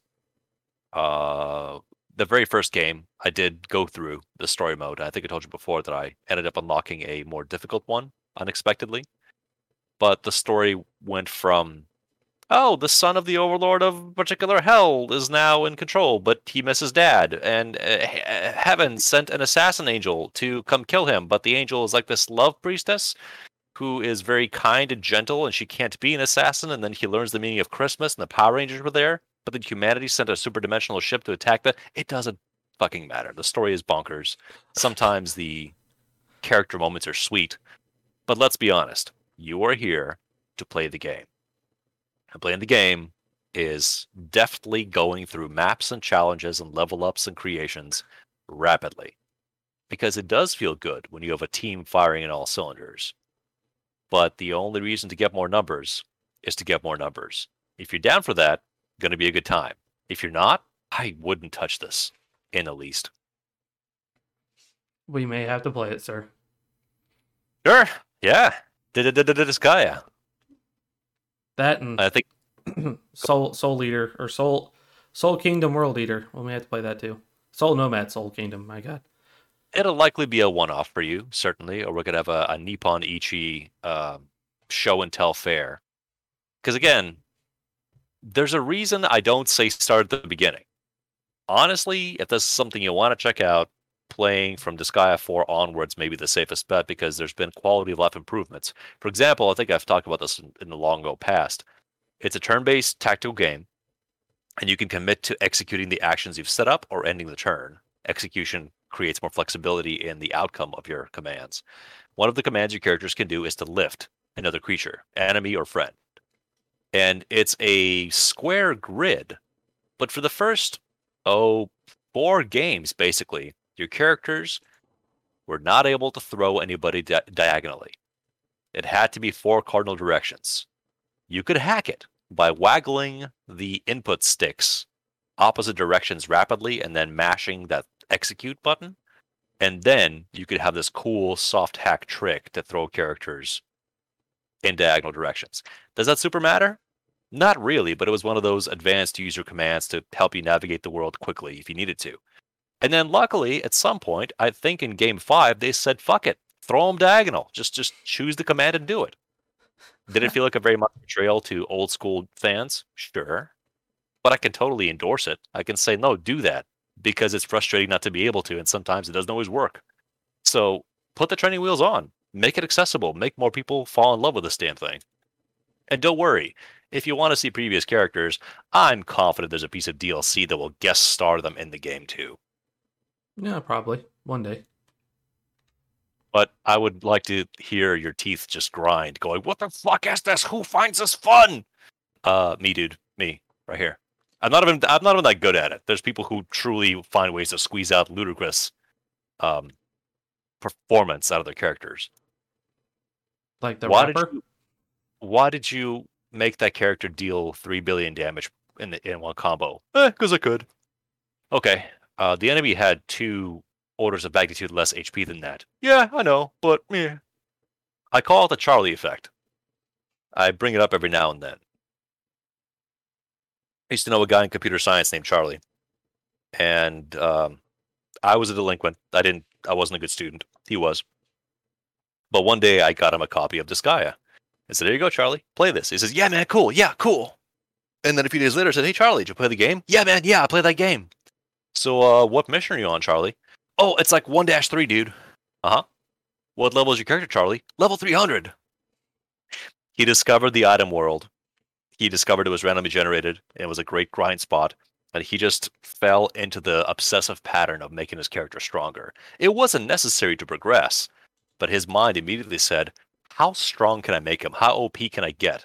How much more of the game can I discover outside the main experience? And that's very similar to what happens with Ubisoft games, where they really want you to do the next story mission, but you did just open the map. And if there's not a level gating system that keeps you artificially away from somewhere, buddy, I'm going to go look at that map. I'm going to get to know your world and mess up all the event triggers and spoil the momentum for myself. Because you've got this cool milestone set for me. Maybe the Eiffel Tower blows up. I don't know. But you let me go exploring. So I'm going to go exploring. And if I discover the game says you're level too low, go back later. Okay, now I'll map out where I can't be and progress in the bare minimum fashion that I need to. But that's a bit of the illness that my mind shares. Chucks, I don't think you have that problem.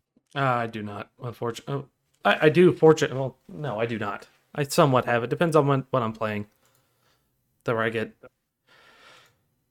So I get like that where I just get upset or get where I'm like, I got to do this. And it's not how some people play. So it's one of those things it's a hit and miss. You gotta do it. Is it fun? No. Then why are you doing it? Because I gotta do it. Exactly. Speaking of more weeb shit, would you like me to read some of the things that I sent to appear in reflection upon the Ava 3+10 film, the last Ava movie? I do because you were talking to me about it and you're like, oh my God, this is nuts. I said I was confused, I believe, and I gave a brief snippet. These were some of the things that I sent. Again, just quotations without a lot of context. How could it have been anything else? A cruel Kojima's thesis. Boy, it really wants to be Gurren Lagann. You're right. Anime was a mistake. Could Occam's razor slit God's wrist? Mad Max Fury Road is a film about a fuel convoy traveling 85 miles out of town, then backtracking. Short, controlled bursts of plot. You know, the more you shake the camera, the clearer the script becomes. Until this moment, I never realized that technobabble exists in anime as well. Parenthood is hard. And lastly, how could it not have been anything else? Not being in parentheses. Was any of that clear? Somewhat. Well, it makes a bunch of references that it's meant to be abstract. The strongest selling points is that once again, if you don't pause to think about what the hell is happening in front of you, the animation is solid. The character designs work. It is very anime. If you're into that, good. You're into that. A character towards a pivotal moment in the plot's resolution, about 3/4 of the way in, gets a beast mode that looks really cool.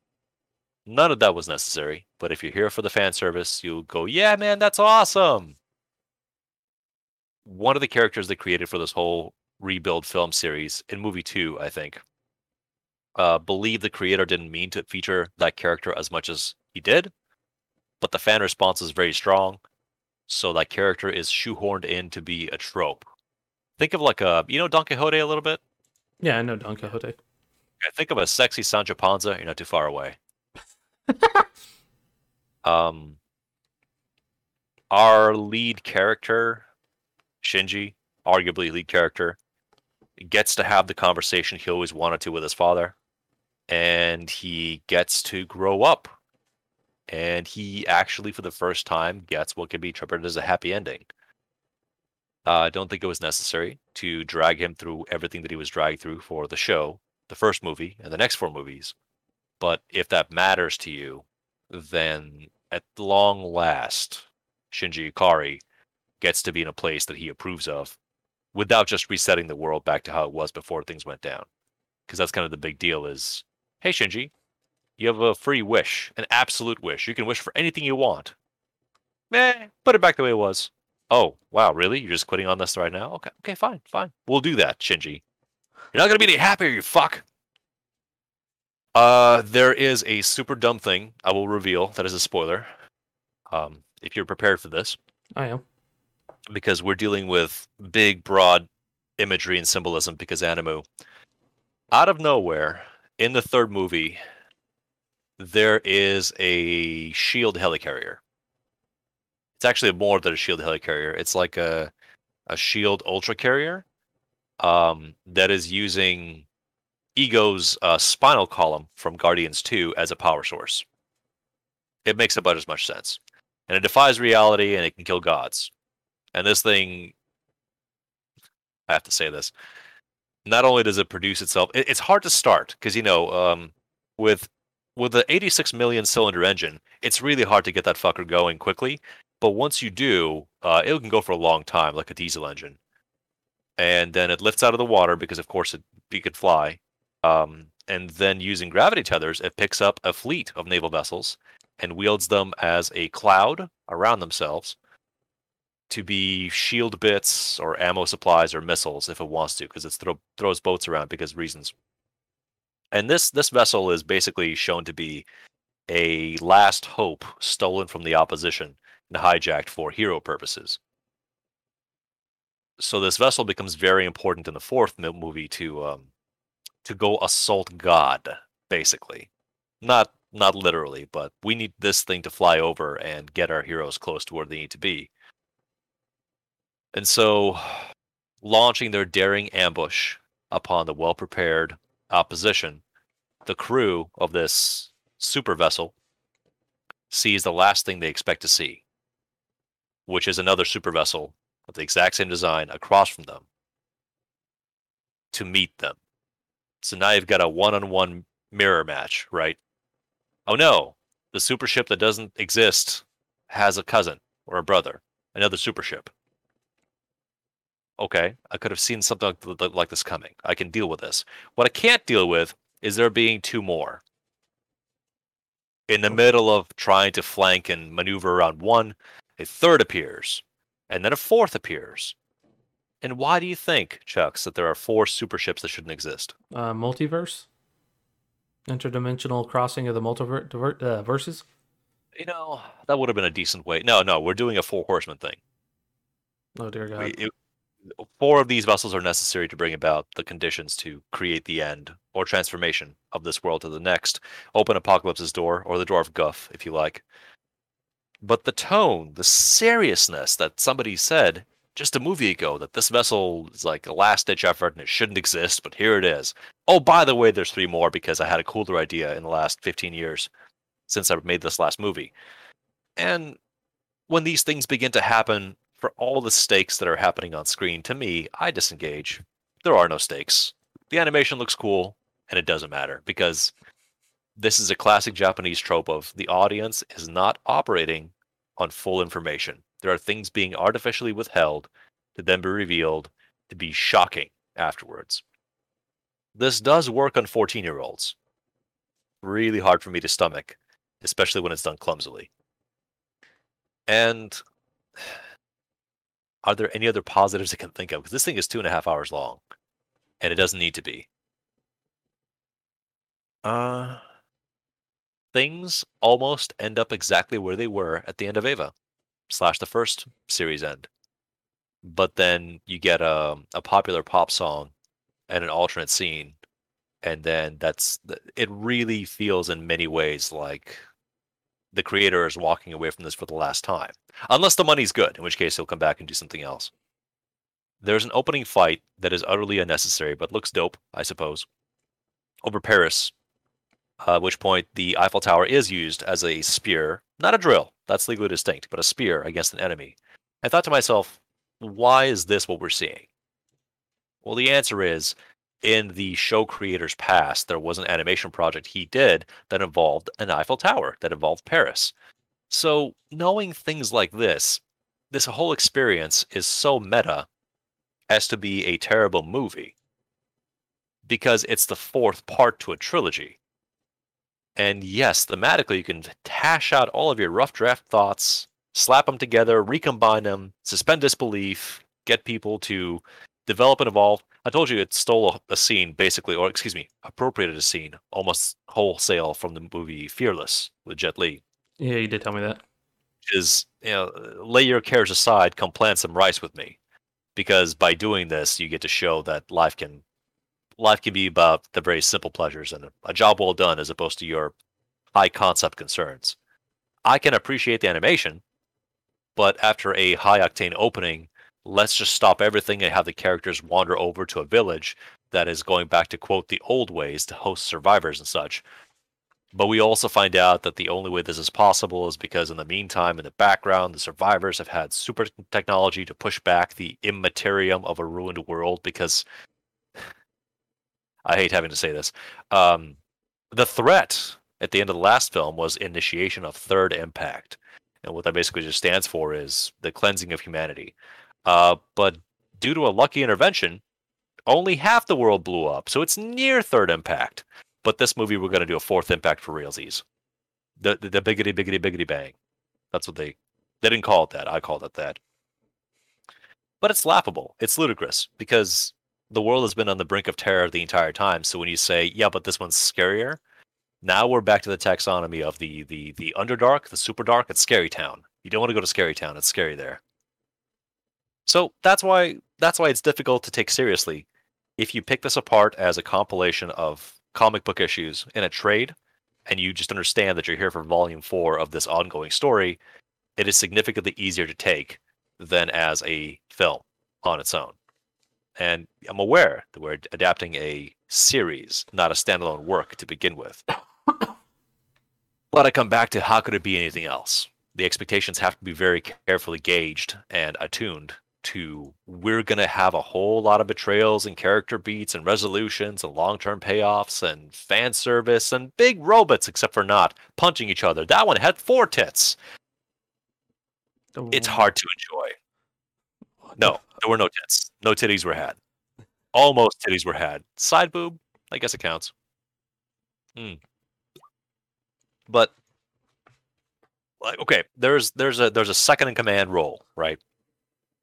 And the big bad, if you will, who's looking to orchestrate all these complete events, he's had this character as his retainer for the entire series. Has always been very steadfast and always prim and proper. The old general or colonel, if you like.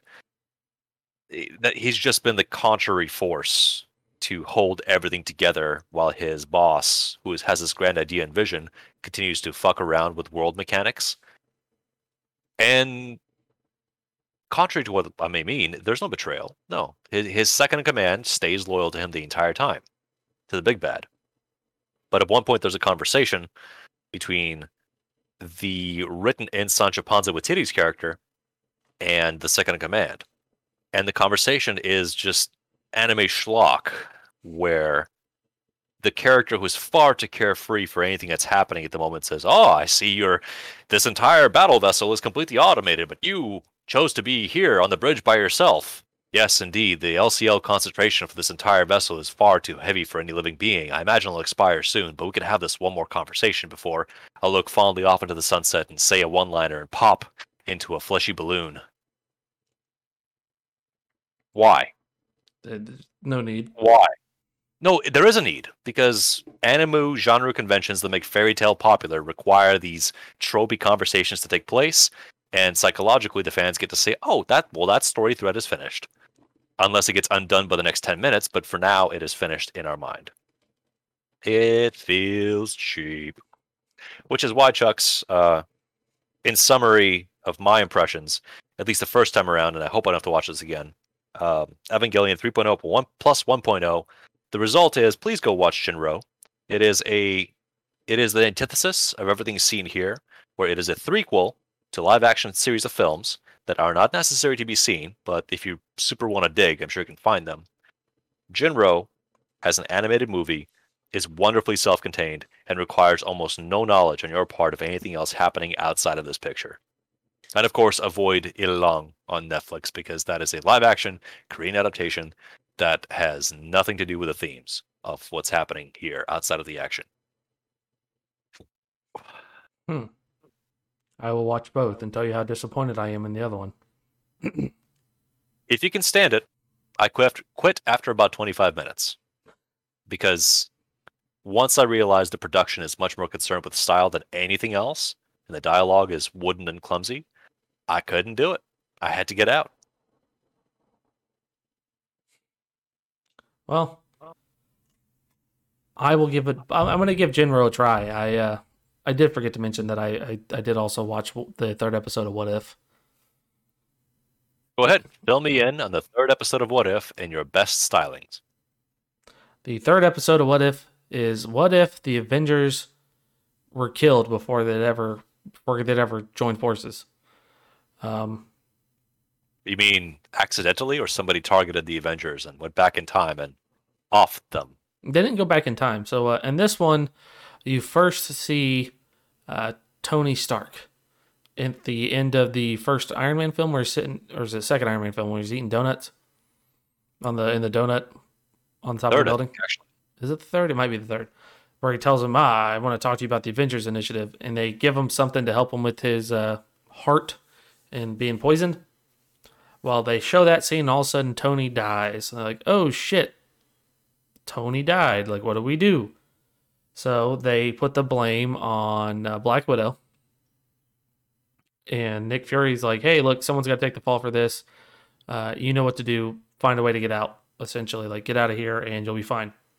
So she escapes and she goes to investigate. And the only person she can think of is Bruce Banner's love interest. While she's there, she's like, "You're the only person that has been able to keep under the radar of Shield. So I need to know how you did it." And while she's there, she's like, "Wait a minute, Bruce has to be here." At the same time that's going on, they find Thor's hammer from the first Thor film, and you see Shield sitting there, and it's the scene where Hawkeye's got his bow drawn on Thor. And so what happens is he's like, "I got the shot." And he's like, "Don't take it. Let's see what happens." And all of a sudden, something hits his hand and causes him to shoot the bow and kill Thor with a bow and arrow, because Thor doesn't have his god powers anymore because he doesn't have Mjolnir. Something? Yeah, you don't know what it is. Okay. It gets a little silly. Uh-huh. So as that's happening, Black Widow finds Bruce Banner and is talking to him, and then Loki appears. Boom. In front of Nick Fury and everybody, and he's like, "Hey, what's going on?" Like, "Hey, you killed my brother. We need retribution.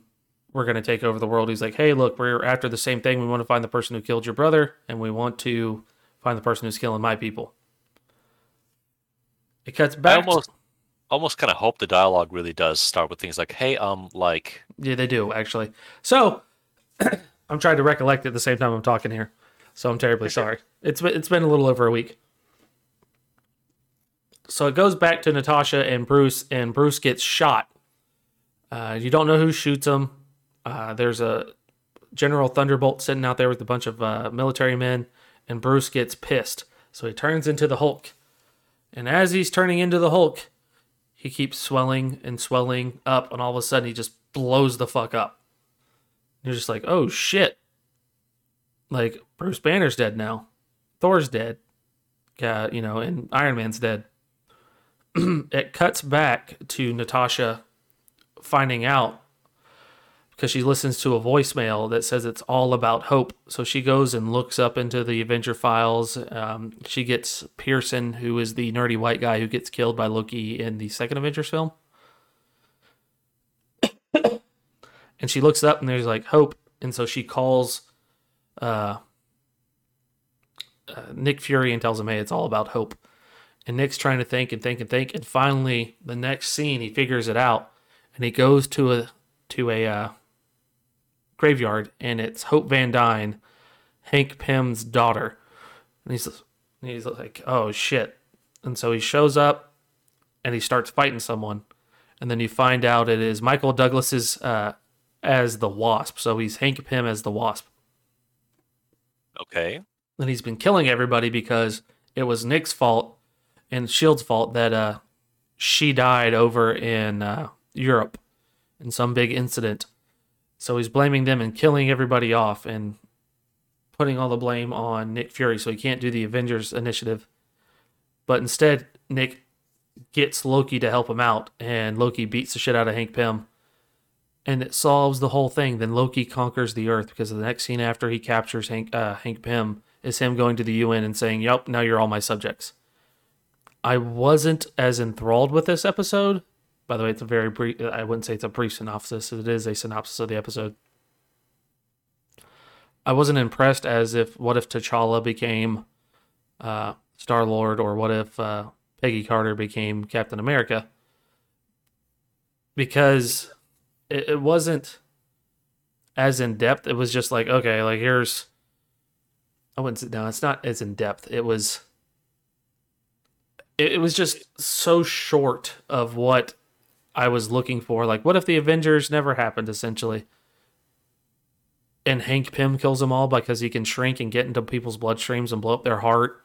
He was in the injection fluid that they gave to Tony Stark, and he was the one who hit Hawkeye's hand. Oh, by the way, Hawkeye also dies. He gets into his bloodstream and kills him somehow. Okay. So with all that said, I'm just like, I think they could have done a better villain somehow of killing all the Avengers. I just don't like, or like they got into a fight and they all decided to fight each other and they all died. There's multiple other ways they could have gone about it. I get it. Not my favorite episode so far, but there's only 3 episodes. So I would not. So far. I think there's 10 episodes. So they're releasing them week by week on Disney Plus. You mean to say you weren't enthralled by all the reversals and oh no, and then someone died because you didn't even get to the part where you're supposed to have two of the matching stones, like clone stones with reality stones, but then one of them changed over to the essence stone, and that made it impossible to trigger the final reaction. So we had to go summon Wolfoids again. Yes, with the Witchalock blade. Exactly, you're catching on now. Yeah, yeah. No, so I was disappointed in this episode. Not the best. Can they disappoint me more? Yeah, like I said, 3 episodes in, week to week basis. I think the new one already came out, so I should. Is it salvaged by the stellar animation, the art style? The art style and animation is the same, so I will give them that. It's still a good art style for the show. Um, I just didn't like the story and how they executed it. There was a story? There was just poorly done by That, me. I heard there was events that got stapled together into something that is meant to resemble a story. Rather, plot. Plot is the word for that.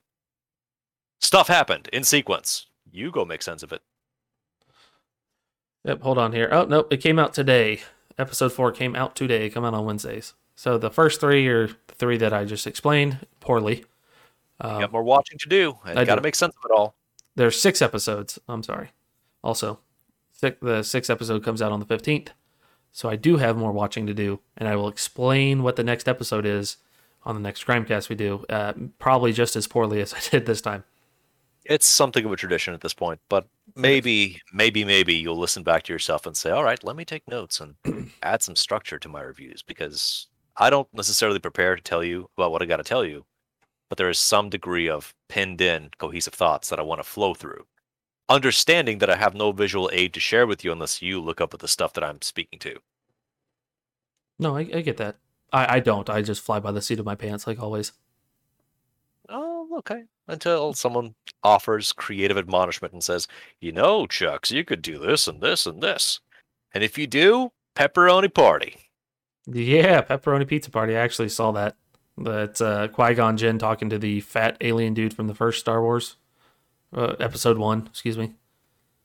And it's like, it says managers and the fat alien guy, managers on Qui-Gon Jinn. It says the fat alien guy's employees, you will enjoy this pizza party. Yeah, your Jedi mind tricks won't work on me, man. And I'm like, this is great. Like, I like that meme. Like, It's almost as good as when the restaurant managers are talking to regional manager Sidious. They're saying, he brought Rupert, the authentic redneck robot. I haven't seen that one. I'm gonna have to. Yes, you have. Have I? It's Jedi Party. Oh yeah, it is Jedi Party, right? I mean, it's worth a rewatch, but talking about stellar low tier shit tier humor, that's good. Audio edit, good stuff. That is a good thing, along with Wizard of Oz. Wizards of Oz once. I would argue Wizards of Oz is substantially more taxing creative direction because you're shooting new footage as well as getting actors and garb and costume. Producer level fuckery that is clever clips and edits, despite the truly outstanding musical numbers in every single episode. Slightly less effort. Also good in its own way, but slightly less effort. Hey, sir, we speak Australian here, not abracading-dong. Not abracading-dong. Guy Pearce for a single episode. Is everyone okay? Yes, everyone except Susan. She's a goose. Who's a swan now? Yeah. Good shit. Excellent shit. It is. Everyone go check out Oral Knots. Yes. Oh, man. Brings me back to the day, sir. Back in the day. 3 years ago. Yeah, when life was simpler and more innocent. And there were no X-somethings hiding around the corner. Yeah, that's true, too. What was that about the X-something? Never mind. Don't tell him. Just watch this. Shush, don't say. I did download a long time backlog game, which was the Inquisitor isometric action Warhammer 40k game. Can't vouch for it quite yet. I've only spent maybe an hour with it so far, but I imagine I'll have something to say about it the next week. I did just see a 40k game pop up on Steam while we were talking about Deeponichi. Well, there's a bunch of them.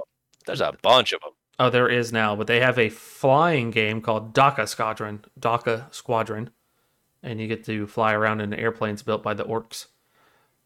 And it has very good reviews, but all the negative reviews are like, look, if this a good game like Ride to Hell Retribution would be good in your guys' eyes if they were dressed up like orcs. So I don't want to hear this is a good game. It's a mobile game put on PC, but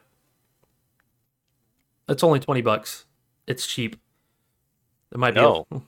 If it's a mobile game, no, that's too much. Oh no, for a mobile game, yes. But I don't know that for sure. I haven't looked on my phone to confirm that statement. There is a demo that you can download and take a look if you want to play Daka Squadron. There is. I saw that. You can download it for free and see how bad it is. It's more of an amusing idea. It's a fine idea. It probably works better in a different implementation. What has Prosper Game Studios done? Nothing. This is their first release. Unproven. Oh shit. Well, what if they're a mobile game company? So if it was a mobile game, that might be why there's no games on PC, because they just converted it over. And we're like, okay, good for us. We got a PC game out now. But it's a mobile game on PC, so who knows? May have to look into it and play that free demo and be like, no, it's crap, or it's good. We'll find out. We will. I guess this is a way of saying we're winding down, sir?